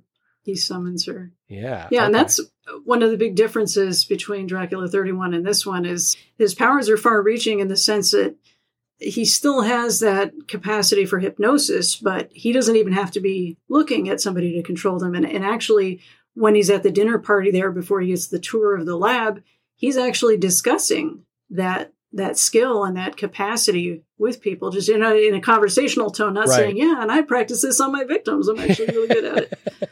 Yeah. So he's discussing that from a scientific standpoint, and then he gets the tour of the lab, so now he knows where to send Andreas. Right, exactly. And then, so Tesla, as Bruckner, has been put up at the professional club, which I guess is sort of a hotel for men, I guess. I don't know, for like dignified men, for gentlemen. It's a high class thing. But of course he's not, he goes out at night and he comes back and he's going to go to his room and he has to tell people like, no one can come into my room during the day at all costs, because the idea is that they won't find him there because he's not actually staying in his room. He's climbing down the outside of it. We don't see this, but I think the implication is he climbs down the outside of it, goes to the ruined church, goes down to his crypt and sleeps there. So it's the vampire, the vampire is always in movies like this, he's leading a double life. Yeah. Yeah. And pulling it off very successfully. Well, yeah. I like all the stuff with Lugosi and a top hat in this too. I know he's in the top hat briefly in Dracula 31, but except for that, you tend not to see that as much. So it looks like the same room as the little kids were sleeping in when they're little is now Nikki's room, because we still have the same door that opens and stuff, which is an interesting, throwback. I don't know, for one reason, the thing I find most disturbing about this story is it's I guess looking through it again with a 2022 lens, kind of, it's the groomer thing, right? It's that he preyed on her when she was a child, and now she's an adult. He's still obsessed with her. I don't think it's something that the writers at the time or even audiences at the time would have probably picked up on. Maybe it's my own specific sensitivity to something. It's just strange that he made her kind of his when she was a little girl, and that he's he's continuing to try and make her his victim. Well, she's gotten older. It was an investment, so it's matured now, and he's able to claim on it. Or you could look at it that way. So hey, it's every interpretation's open. I do. We have some great stuff of Nikki, wandering the house at night. He's turned her into a bit of a sleepwalker, and she comes to him, man. She just shows up, and here's Armand Tesla waiting for her in a very foggy laboratory. For some reason, now the laboratory is very foggy. It's great. As someone who loves dry ice and fog machines, I can't get enough of it. That's why I love it when they go overboard with it in the film. It's great. Well, that would be necessary, I guess, just for ambiance. But yeah, there's no practical point in the storyline for it. It's usually he either is mist and fog or in the flesh. Yes. No. So here he is. He bites her, and I love this little speech. Yeah, but before he does it, he does this adorable romantic speech about how he's going to take her away where they can be together forever. And all right. Of course, anybody who loves Bela is watching it like, yes, take me with you. Screw her. What has she got? No. I can make you so much happier. Take me with you instead. This is the best case scenario for some people. Yeah, but I don't know. I love this little speech that he gives because I have a great imagination, and I can pretend standing there, and he's sincere about every word, and I just love that little speech. I think, like I said, I think it's terribly romantic. So you do think that he is sincere about this, that he's not just playing her? Do you think he really does? Do you think he has two goals, or is it? As somebody who's been played so many times in relationships, I am definitely not the best judge of character for sincerity coming from a man. I just like to, maybe it's just an added bonus that it'll, inflict great pain on her mom. And right. He really does desire her as sort of a bride figure or something. But interesting. Yeah, I think I just sort of suspended my belief or my expectation that he was vengeful, because to me it's like, oh, that's so romantic. He's going to take her away where no deaths can claim you, and he's got all these plans. We were just, well, I do not have the same affection for Rondo Hatton as you have for Bela Lugosi. I should make that clear. Mm-hmm. We were just talking in The Broodman how I tend to always root for the Creeper in those movies, just because I'm such a Rondo fan. I'm so sympathetic to him and what he went through in his life that I kind of want the Creeper to be good and to succeed. Yeah. Even though he's breaking people's spines. He's not doing good things. So I shouldn't be rooting for him. But Bela, even in The Human Monster, which, it's a toss up between The Human Monster and Murders in the Rue Morgue, which is a more evil character. But interesting. Even in The Human Monster, which I think is actually a meaner guy. Yes. I mean, when you're drowning handicapped. It's pretty bad. But it is. It's grim. Yeah. Even then, it's like Bela can't be a bad guy to me. He's just he's not. I can never separate the art from the artist when I'm watching him. It's just the artist. 24/7. It's the artist. It's hard. So. It's hard sometimes. I totally understand. So Lady Jane and John run up and find Nikki unconscious, having been bit, to Lady Jane's eye, obviously having been bit. And she is instantly kind of goes into action. Again, this is Lady Jane as the Van Helsing character now. She's inherited into this thing. So she goes and interviews the two knucklehead, right, who dug up or who took the stake out of Armand Tesla's body, and she says, like, did you find a body here with a stake or a spike in it by any chance? And they say, oh yeah, we did. And oh no, we took it out. Sorry, everybody. And that's when she knows, like, oh, okay, so Tesla's back. It's this again. The game's afoot. It's very much this Holmes Moriarty thing. What did you say? The ring. I'm waiting for the movie to catch up to what I'm expecting, but she finds the ring, the telltale ring. That's right. She asked about the ring or something, and the guy turns out he has it, and she's like, well, that was on the body, and the guy's like, here, take it. I don't want it if it was on a dead body. Because these guys are, I don't know if they're grave diggers or they are like civil air defense. So yeah, I think it was just citizens doing their part. Yes. Which Boris Karloff was one of those guys too. He was an air raid warden during World War II. Oh. He would some account of this lady who was the little girl during the time remembers Boris Karloff being the air raid guy and herding them into a shelter at one point, and what a nice gentleman he was or something. Yeah, there's a little anecdotal story about that. I should. That's so sweet. During this time, everybody, again, history lesson time for just a second. Many civilians volunteered to watch the skies for enemy planes, to man stations, and to do all sorts of other things attendant to the war without technically being in the military. There was a lot of volunteerism that happened during this very intense era in our history in the 20th century. So yeah, I think these guys are like somehow civilian defense, and they're wearing little helmets that have a letter on it. And I'm sure to someone from that era in England that would, I don't actually know what that refers to, but someone would know. And I'm sure someone will let me know in the posts on social media, which is one of the best things about doing this, is there's always someone with that rare knowledge of over there. I had a guy who was a coroner, or who is a coroner, I guess, who explained very much how coroners work when I was confused by it in the episode of The Jungle Woman. Apparently coroners can hold court and set up a trial like a judge, basically. It's the medical examiner who actually examines the body usually. So I had that confused. See, and just like that, I'm smarter and everyone is. How dare you not know that? Right. No, it's I love it. I love the attendant knowledge that comes with doing That's awesome. Again, they find the body's gone, where the guys reburied it. They find that the ring is there, and she and Lady Jane takes it. So she knows. She knows Tesla's back. what she doesn't know, and what's a little confusing because she did see Tesla in his coffin when she and Professor Saunders put a spike through his heart.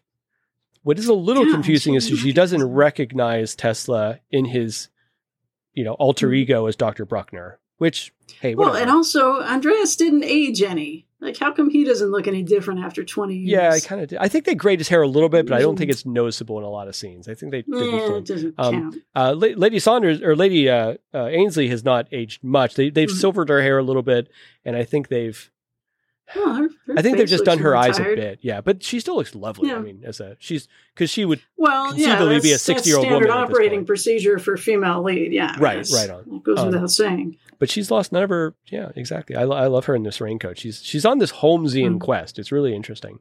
But her opponent is very clever because she's actually Armand Tesla is like kind of she's invited Dr. Bruckner to be like her she wants to be his host here and have him help her with her experiments and stuff. She's sort of sponsoring Dr. Bruckner, thinking what an asset he could be to British science and medicine. The problem is Dr. Bruckner is not Dr. Bruckner. He's Armand Tesla, the vampire she's hunting and who's preying on her thing. So you have this really crazy thing where she calls in Dr. Bruckner to advise her on what to do with Nikki, who's been bit. But what she's really doing is calling the very vampire that has done the job to consult with her. So he's really inside is what it is. Like he's really doing a double agent thing. It's really crazy. Mm-hmm. Well, and maybe she doesn't recognize his face because she only saw it once. I'm terrible with faces. If I saw somebody's face once 20 years ago, there's not a chance. I could see somebody's face once 2 months ago and not remember it. It has been 20 some years. So that's a good point. Yeah, and she only saw it that once, and I guess it was during the day. It was dark and foggy in the crypt, and who knows? Yeah. So it's not entirely. It's credible that she wouldn't recognize him on sight, and he was lying down versus standing upright as a more imposing presence, and maybe he gives off a different vibe. It doesn't bother me too much. I'm happy to let it slide. I hadn't even thought of it again. I think it's just love blind. I didn't even think about it. Yeah, I just didn't even question it. Lady Ainsley's interacting with Sir Frederick and trying to convince him of what's happening, that Tesla's back and that the vampire and all that thing. Of course, again, being the skeptic he is, Sir Frederick doesn't really believe her, but he believes her enough to send a couple of agents after Andreas to see what's going on. So Andreas is coming out of the gentleman's hotel thing into an alley. He's, of course, carrying a package. As usual. And these two, they're like G-Men. They're basically like British, like Secret Service type dudes in fedoras and trench coats. They surprise him and demand to see what's in the parcel and the whole thing. Andreas in this very cloudy alley, very wet, dank kind of thing. And they do a great bit where you have the actor who plays Andreas, who's Matt Willis, in the scene being confronted by the guys, and he shoves one and he goes off camera, and without a cut, suddenly the two guys are fighting Andreas as the werewolf. And I think they just basically got another actor to put on the makeup as the werewolf for that one shot so that it doesn't, there's no cut, but you sort of believe that he's transformed, off screen for just that moment where you haven't seen him and stuff. It's really cool. It might be the whole scene. It's not Matt Willis actually, because now I'm watching it and he kind of doesn't look like he does in the makeup, or they just couldn't get the makeup to stay where it needed to be during this kind of physical confrontation, because it's quite the scuffle. Yeah. He holds his own really well too. And then the guys have to go back and, tell Sir Frederick, like, he got away. And he's like, how did he get away? He's like, well, he kind of turned into a wasn't wolf. A man. Yeah. So Sir, what I like is the cynic Sir Frederick is slowly, like, the barriers of him not believing what's happening are slowly, they get eroded bit by bit by bit until he finally kind of has to admit that there's something uncanny going on. There's too many other, coincidences. So now Tesla is going to attempt to finish what he started. Nikki is in bed with her neck bandaged.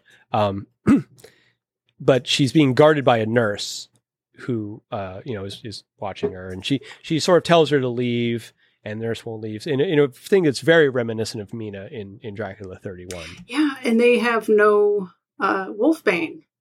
No Wolfbane, no Batthorn, which is in Mark of the Vampire. It's their analog for Wolfbane. I think that was speaking of things to try and circumvent the copyright laws. I think that was one of their attempts there. Yeah.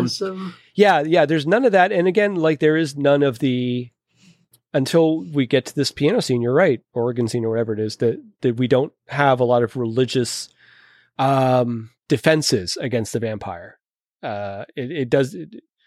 It seems like that's not as strong a protection as it is in other iterations of the vampire kind of film.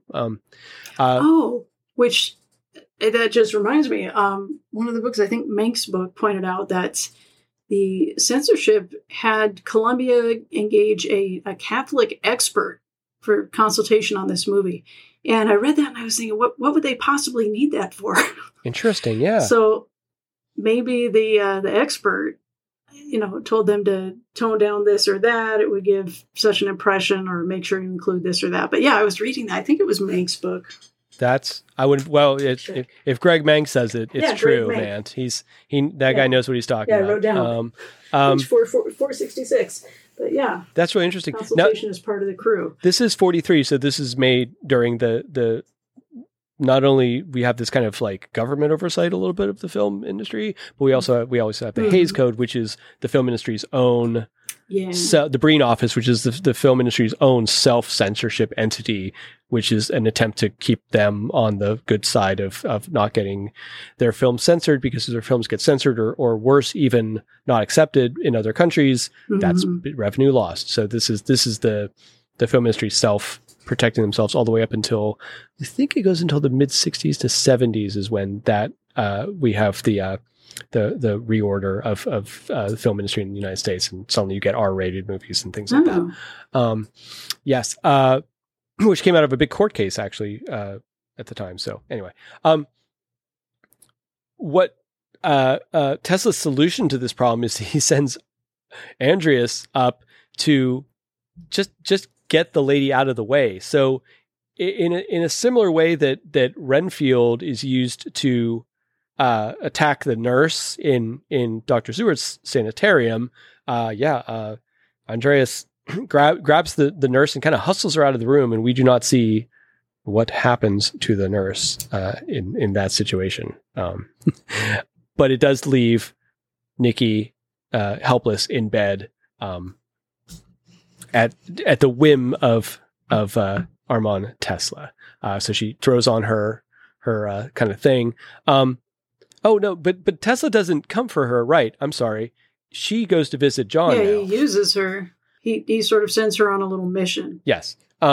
So she goes to visit John in his room. John is getting ready to go conduct the symphony for his big recital thing. So he's all in his tux and he's ready to go. Meanwhile, his sort of sick fiance comes to visit him and he's happy to see her, and she goes in for a kiss, and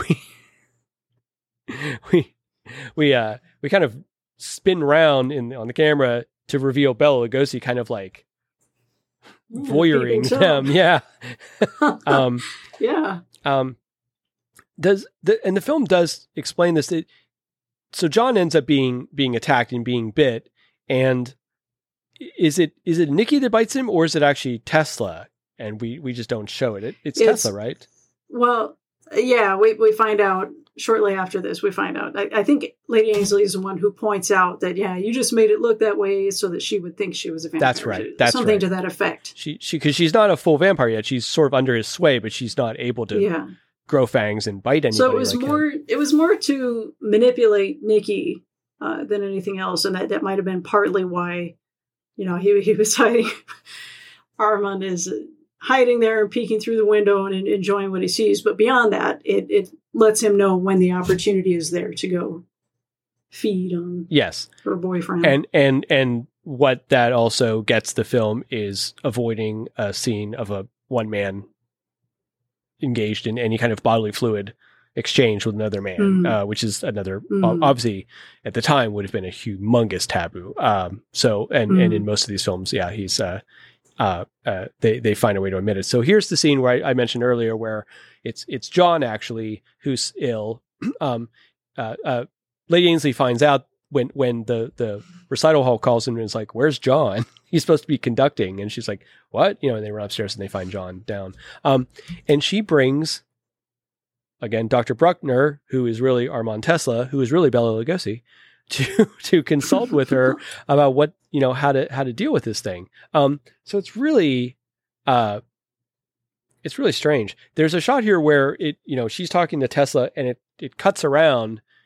We're mostly filming over Bella's shoulder here at the actress playing Lady Jane, and it cuts to her reverse, and it's definitely a shot of Lugosi from back in the lab scene with all the mist that we talked about earlier, where he's talking to Nikki and saying he's going to take her away. They sort of stole a shot from that because you can see it's the same clip, which just tells me they probably didn't have time to come around and do that coverage on Lugosi in that shot, or they wanted a cutaway of some kind.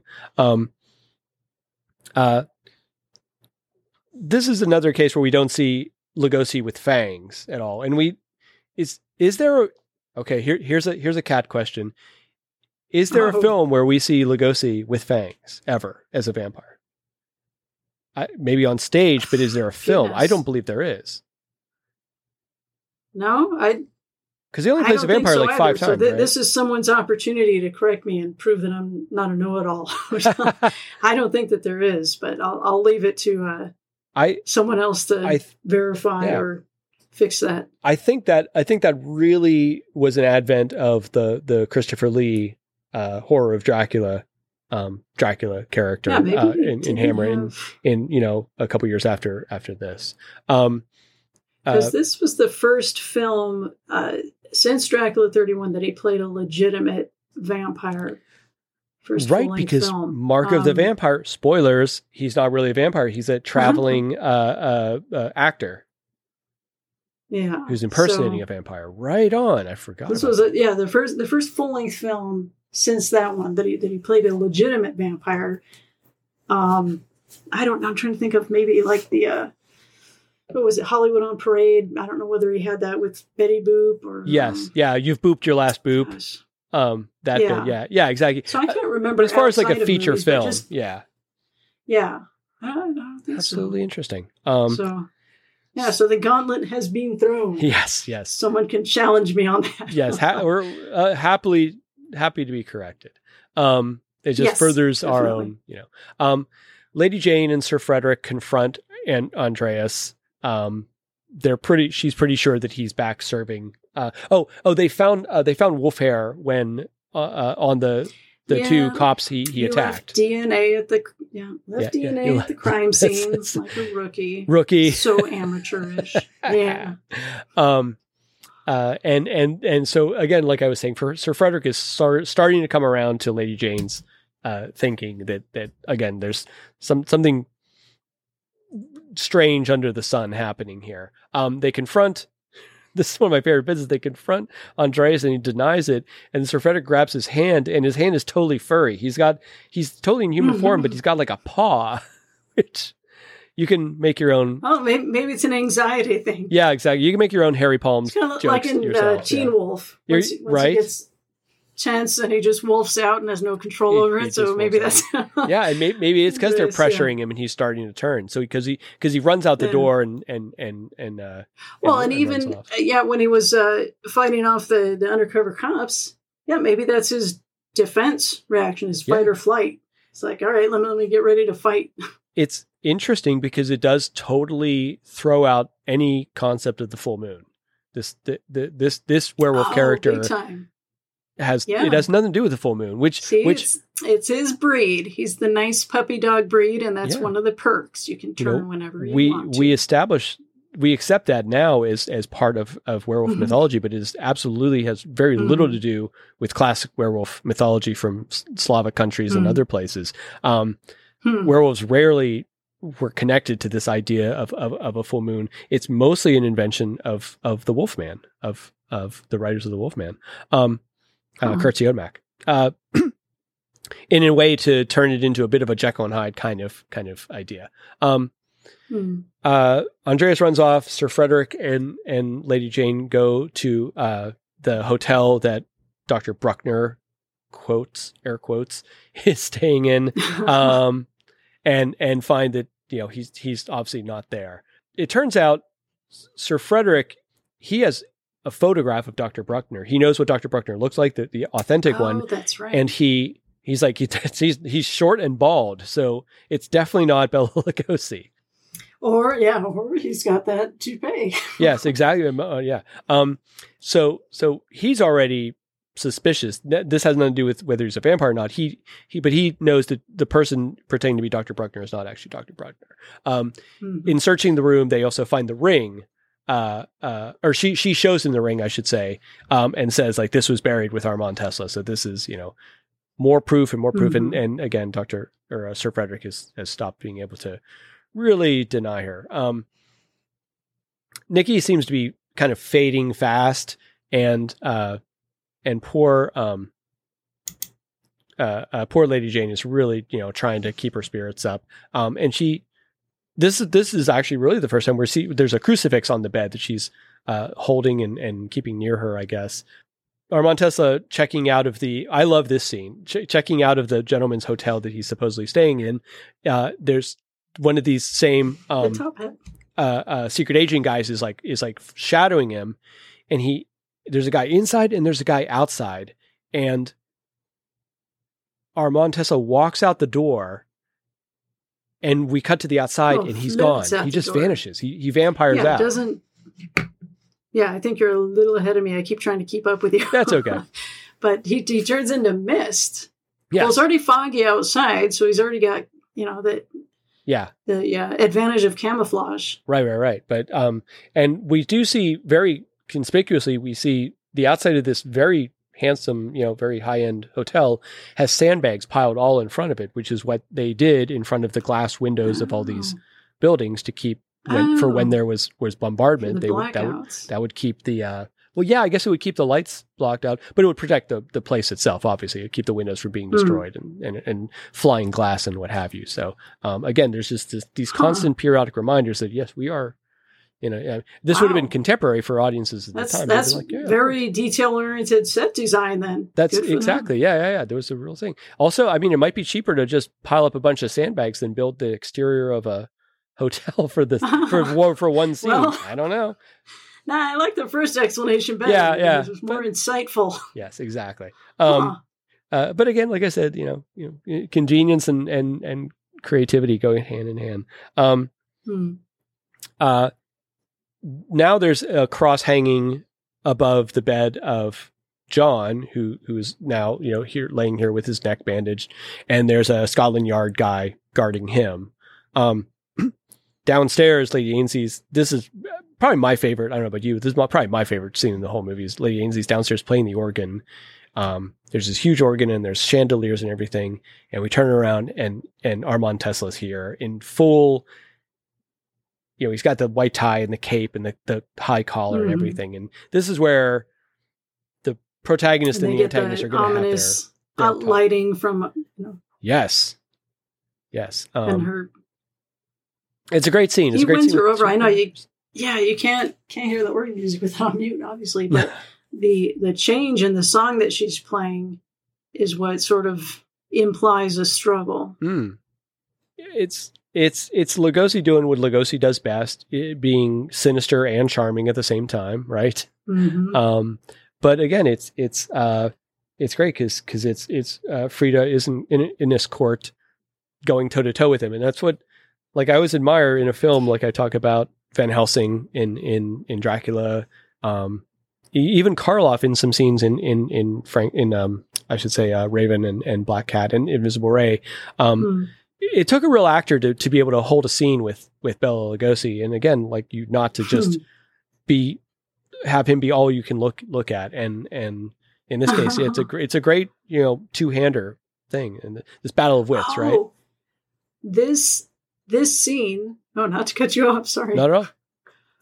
This scene is one I think that Leonard pointed out, the continuity error. So there were two camera angles, and when the close-ups were done, I guess the director chose the wrong camera to use for the close-ups. So throughout this scene, Belo's moles, his trademark 3 moles on his left cheek, end up being on the wrong side because they had to invert.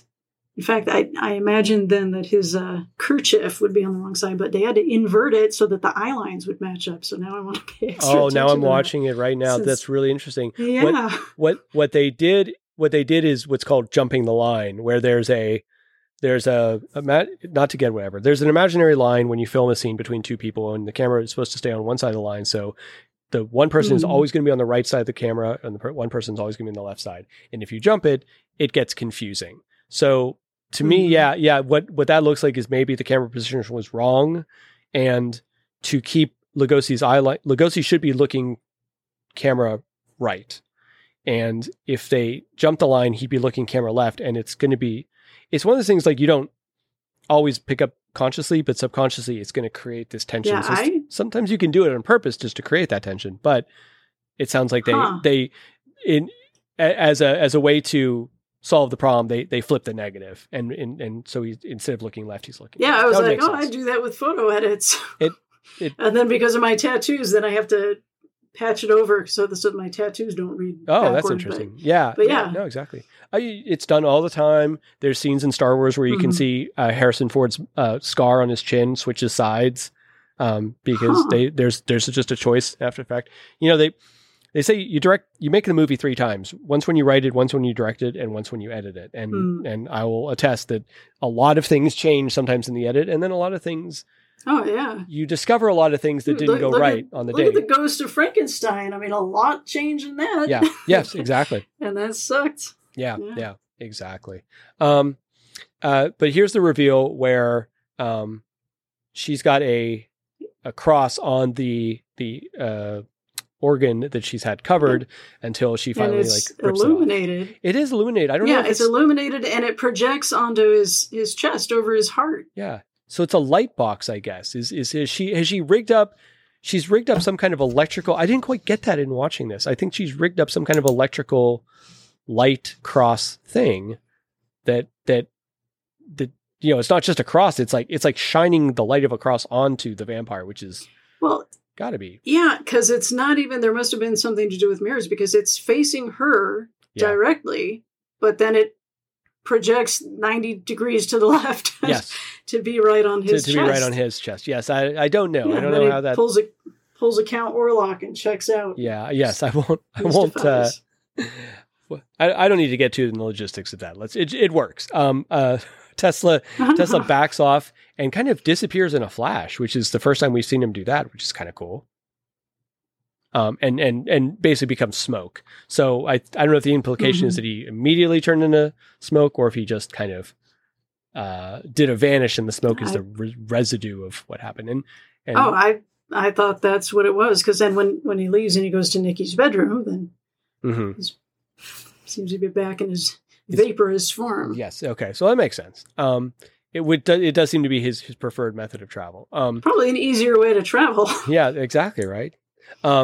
He summons Nikki to follow him, and basically she's going to get up and somnambulate into the graveyard, and he's I guess it would make sense. I guess Tesla feels like he's been outwitted at this point, so this is his last recourse. He's going to.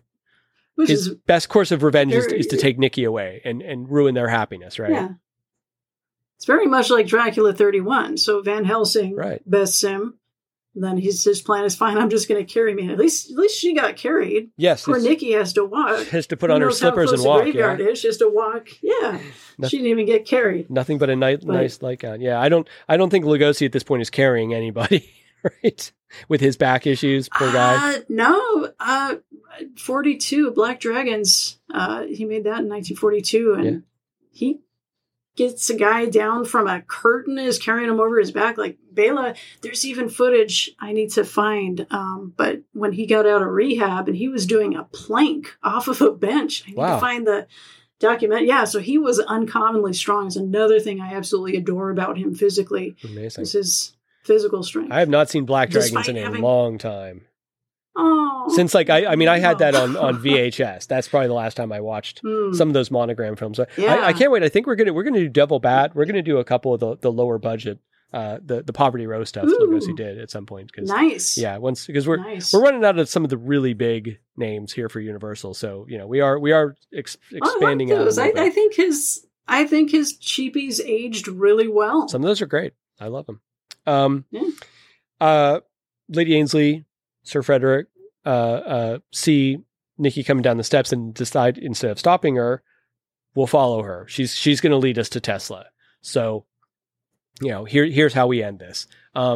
Which gives us these wonderful moments of Nikki in a very sheer nightgown, wandering through like the with the nightgown blowing, wandering through the cemetery while the werewolf watches and stuff. It's really good atmospheric end to this thing. It's really, it does get a little Bride of the Monster, in its like kind of cheapness and stuff, but I still think it's the film is lensed beautifully. It's such a pretty looking film.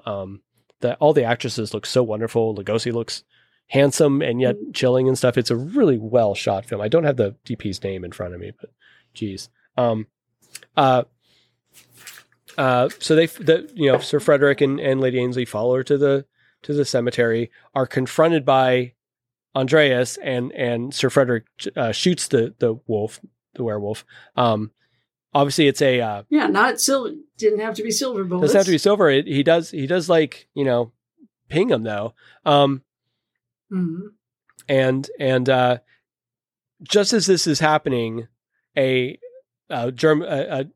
Jerry bombing raid happens, right? Mm-hmm. So now we've come full circle. Now we've seen like, okay, now this is why it's so great that they keep mentioning that the bombings are happening and that the war is going on and stuff like that, because it plays into the ending in the film. It makes sense. I think this could even be classified as a World War II movie. I definitely think it's a war film. Yeah, in the same sense that Gremlins is a Christmas movie and in Die Hard and all that. But there you go. That's I would put this as a subgenre World War II movie. I wouldn't deny it. It's definitely it's core to the plot. It's not just sort of the backdrop. It's core to the plot. Having been shot, Andreas, he carries Nikki to the bombed out church basement. Yeah, that's devotion. Yeah, right. So maybe it is because it's not silver. Maybe they don't mention it by name, but maybe the bullet has hurt him. But maybe I don't know.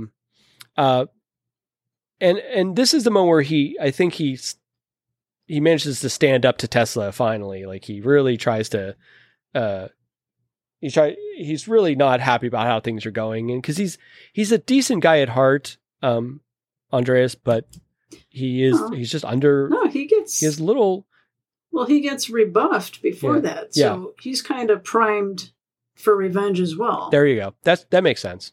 And it's like in, which one is it? The Corpse Vanishes, where the little Italian guy. Yes, his name in the movie, but he gets shot, and Bela's character just kicks him out of the way and gets in the car and speeds off. And that's what happens. It's a very utilitarian thing. Yeah. So once Andreas has been injured and he's like, all right, you're not useful, go die over there. Yes. So then Andreas is like, fine, what could I do? I'm not serving you then. Shoot, what's in it for me? Right. I mean, Tesla really treats him like a dog, like his dog. I mean, he's very, you see like, and not in a good way either. No, exactly. Yeah. Like the bad way, treat him like a dog. Doesn't give him like scratches in a treat. He just, he tells him, you're of no use to me. It doesn't matter. Like your only purpose is to serve me. If you can't serve me, then it doesn't matter. So this is where we kind of are winding towards the end. Tesla's like lining his coffin with his own earth. And the bombing is happening. Andreas, digging into the ground, somehow finds a crucifix, which is obviously it is left over from the church. Destroyed church. Yeah, exactly. So now he's got his sort of secret weapon. So he kind of contemplates it for a minute. It's like there's this idea that he's contemplating morality or, the deeds he's done or whatever. Like, and this is, I always like this in a movie where like the one character finally, finds redemption, right? He literally like, if he can figure out one good act he can perform that doesn't make up for the bad things he's done. Yeah, and to do it before he dies, like sort of going out with a bang. Right. Or even vengeance, like, all right, I'm going to die. I'm taking you with me. That's what happens. Right. Yeah, exactly. And so in staring at the cross, he reverts back to his human form. The transformations are not Wolfman quality. Let's just say that. They're not terrible. They're pretty nice. The dissolves, it's like if it's the same lapse dissolve thing where they run the camera for a little bit and then stop the camera, add some makeup, film some more, stop the camera, add some makeup over, and then play it in reverse for him transforming back into a human. If they did that start stop thing for the Wolfman like 400 times probably, it seems like they do it about 12 for this. It's done a little bit more efficiently. Let's just say that. Not altogether ineffective though. It's still a nice bit. It gets the job done. He confronts now back in human form. He confronts Armand Tesla with the crucifix, and in this scene, first of all, the guy playing him, Matt Willis, is a big dude. They always find these big guys to play. Like Lon Chaney Jr. was a big dude. Like you would think the Wolfman would be kind of a smaller. And when in the modern kind of thing, when we see him animated and stuff, the Wolfman's always kind of small because he's wiry, because he's wolf-like, right? Hunched over and all this. Yeah. Matt Willis could have played the Frankenstein monster. He's taller than Lugosi, and he seems very large when he's not hunched over as a Wolfman, right? I mean, that's the conceit. When he's not visually sort of conveying his subservience. Yes, exactly. So, there's a bombing that happens, and another bombing, and the sort of the rest of the church kind of collapses down a little bit into the basement. It knocks everybody down, just as Andreas kind of has Tesla on the ropes. But then, what Andreas manages to do is climb up through the rubble, grab Tesla, and drag him out into the light, which is really just, I mean, I guess I could see him picking up Nikki and carrying her and trying to rescue her, but he's not as concerned with rescuing Nikki as he is finishing Tesla. And again, that's what we talk about, the retribution. Yeah, like you mentioned. You think about what he's been through. Yeah. Even early in the movie when Lady Ensley was talking about maybe finding Tesla again, and he overhears, but he pretends that he doesn't. And I think he was reflecting on what a horrible experience it was to have your soul commandeered, right, and be sent around on these errands. So it makes sense that the priority would be to remove the greater threat versus save the damsel in distress. Yes. I'm right there with you. I think that's a good call. And then we have this great final scene, which I'm telling you now that he's not a wolf anymore. Now he's just this big dude in a black suit. It plays off a little bit like the Frankenstein monster versus Dracula, in the best way. Tesla is, I guess, not destroyed by the sun, but at least all his power is taken away because he suddenly is. Well, he doesn't thrashing. Because I mean, he can't even like turn into vapor and make a quick escape. Right. Like he's basically paralyzed. Right. And Andreas finds a piece of like steel, like a piece of rebar or something like that, and a brick. And in which really I think is like a very inventive way. Like he just as Nikki's kind of stumbling out of the basement, like what happened? And she gets to witness it. Yeah. Because it happens off screen. We see Nikki always it doesn't happen off screen. We do see him kind of like pounding it in. We don't see Lugosi's body. We see it's he's on something. That's with this brick. It looks so painful. When he's climbing around on the rocks. Yeah. I'm thinking, oh my gosh, he's just getting it's a good way to by that turn an ankle. But And we have another groan from Lugosi, like it's finally, kind of a bit, which is really, really wild. And then we have this. I don't know if they did. It looks like they did like a wax casting. Yeah, it was wax. Okay, yeah, and cool. then actually the UK censors removed that part. Jeez. So the Brits didn't get to see that.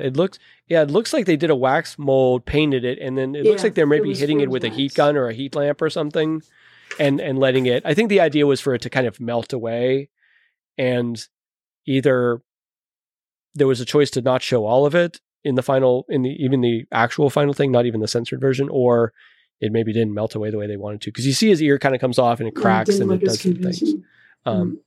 Yeah, but it's a unique kind of thing. Rather than him turning to dust, or we suddenly just see a skeleton like we see in the John Carradine iterations of Dracula, which you've probably never watched, right?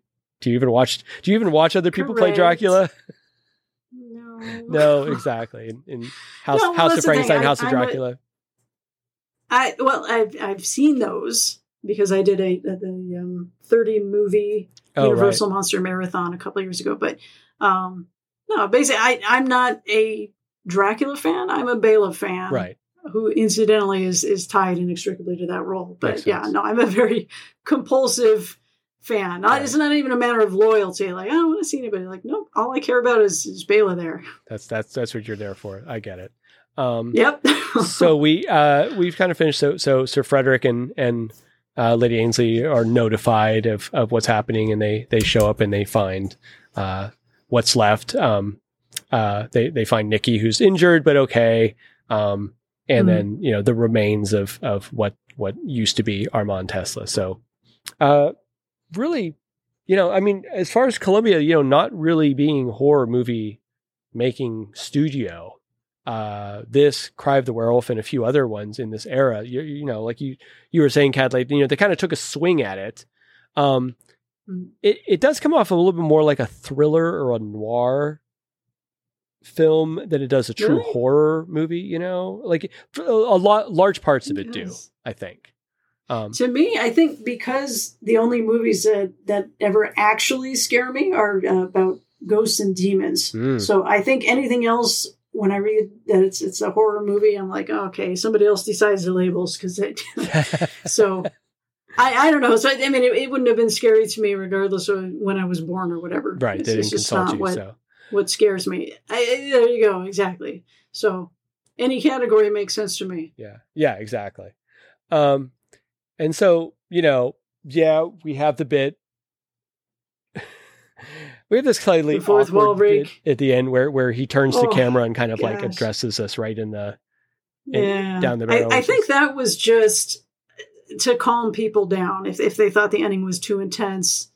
To diffuse it. Yeah, we see that a lot. Even in the prime Universal films in the 30s, we see that lighter moment at the end. The idea is to just sort of take the onus off of it after you've had the actual dramatic climax and stuff. And I guess someone thought this was a good idea on this part. Ill advised. It's what it is. But and the way the guy delivers it tongue in cheek too. So it's not even. Yes.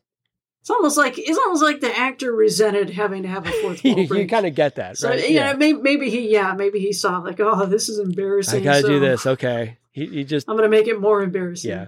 I'll lean way into it and see how they like it. Maybe they'll cut it out. You never know. It's like Harrison Ford when he had to do the voiceover part for Blade Runner did as bad a job as he could, because he hated it and he hoped if he did it really poorly they wouldn't put it in the film, and they put it. Warner Brothers put it in the film. Nice. Good strategy in any case. Hey, well, so that's The Return of the Vampire with Bela Lugosi. Kat, thanks so much for being on with me, and thanks for lending your. Thanks for inviting me. Yeah, your knowledge of all things Bela. That's great. Hope we can do this again for another one coming up. It'll be great. Yeah. Well. If you cover those Poverty Row ones, man, I know them back to front. So that might be great, because I'm not as familiar with those as I am all the Universal stuff. I'm not as familiar with this as the Universal stuff. You guys have probably been able to hear that where I'm struggling to figure out what's happening sometimes. But it's but I'm glad the film. It's a like you said, it's the first time Lugosi plays a vampire on screen that's a real vampire since Dracula 31. So I think it's a very important piece of his career. Film. Yeah. If it's not like one of the 100 most important films ever made, it still is an important thing. And I do, again, like the idea of taking this horror story, this gothic horror story, and finding a way to like combine with what are basically current events at the time is really, they do it ingeniously. Make it topical. Yeah, very cool. All right, everybody. Hey, this is Jim Towns. I've been here with Kat Herons doing The Return of the Vampire from 1943, or you said it came out in 44? January 44 it was released, so but it's listed everywhere as a 43 because that was when it was filmed and made. We'll let that slide. So we appreciate you guys listening to this very long discussion, as usual, about a very short film. But please tune in next time to see what we tackle next. I appreciate it. Thank you very much, everyone. Have a good night. Thank you, everyone. Thank you for listening to this episode, but the fun does not stop here. You can follow and interact with the show's hosts and listeners online on Facebook, Instagram, and Twitter. The Borgo Pass Horror Podcast is a presentation of Shadow Camera Film and Entertainment. This episode was edited by Livio Marino. The music was composed by Sean Poole. Opening and closing narration are by me, Kat Herons. Show titles and graphics created by Jim Towns. Thank you for listening, and we'll see you next time on the Borgo Pass Horror Podcast.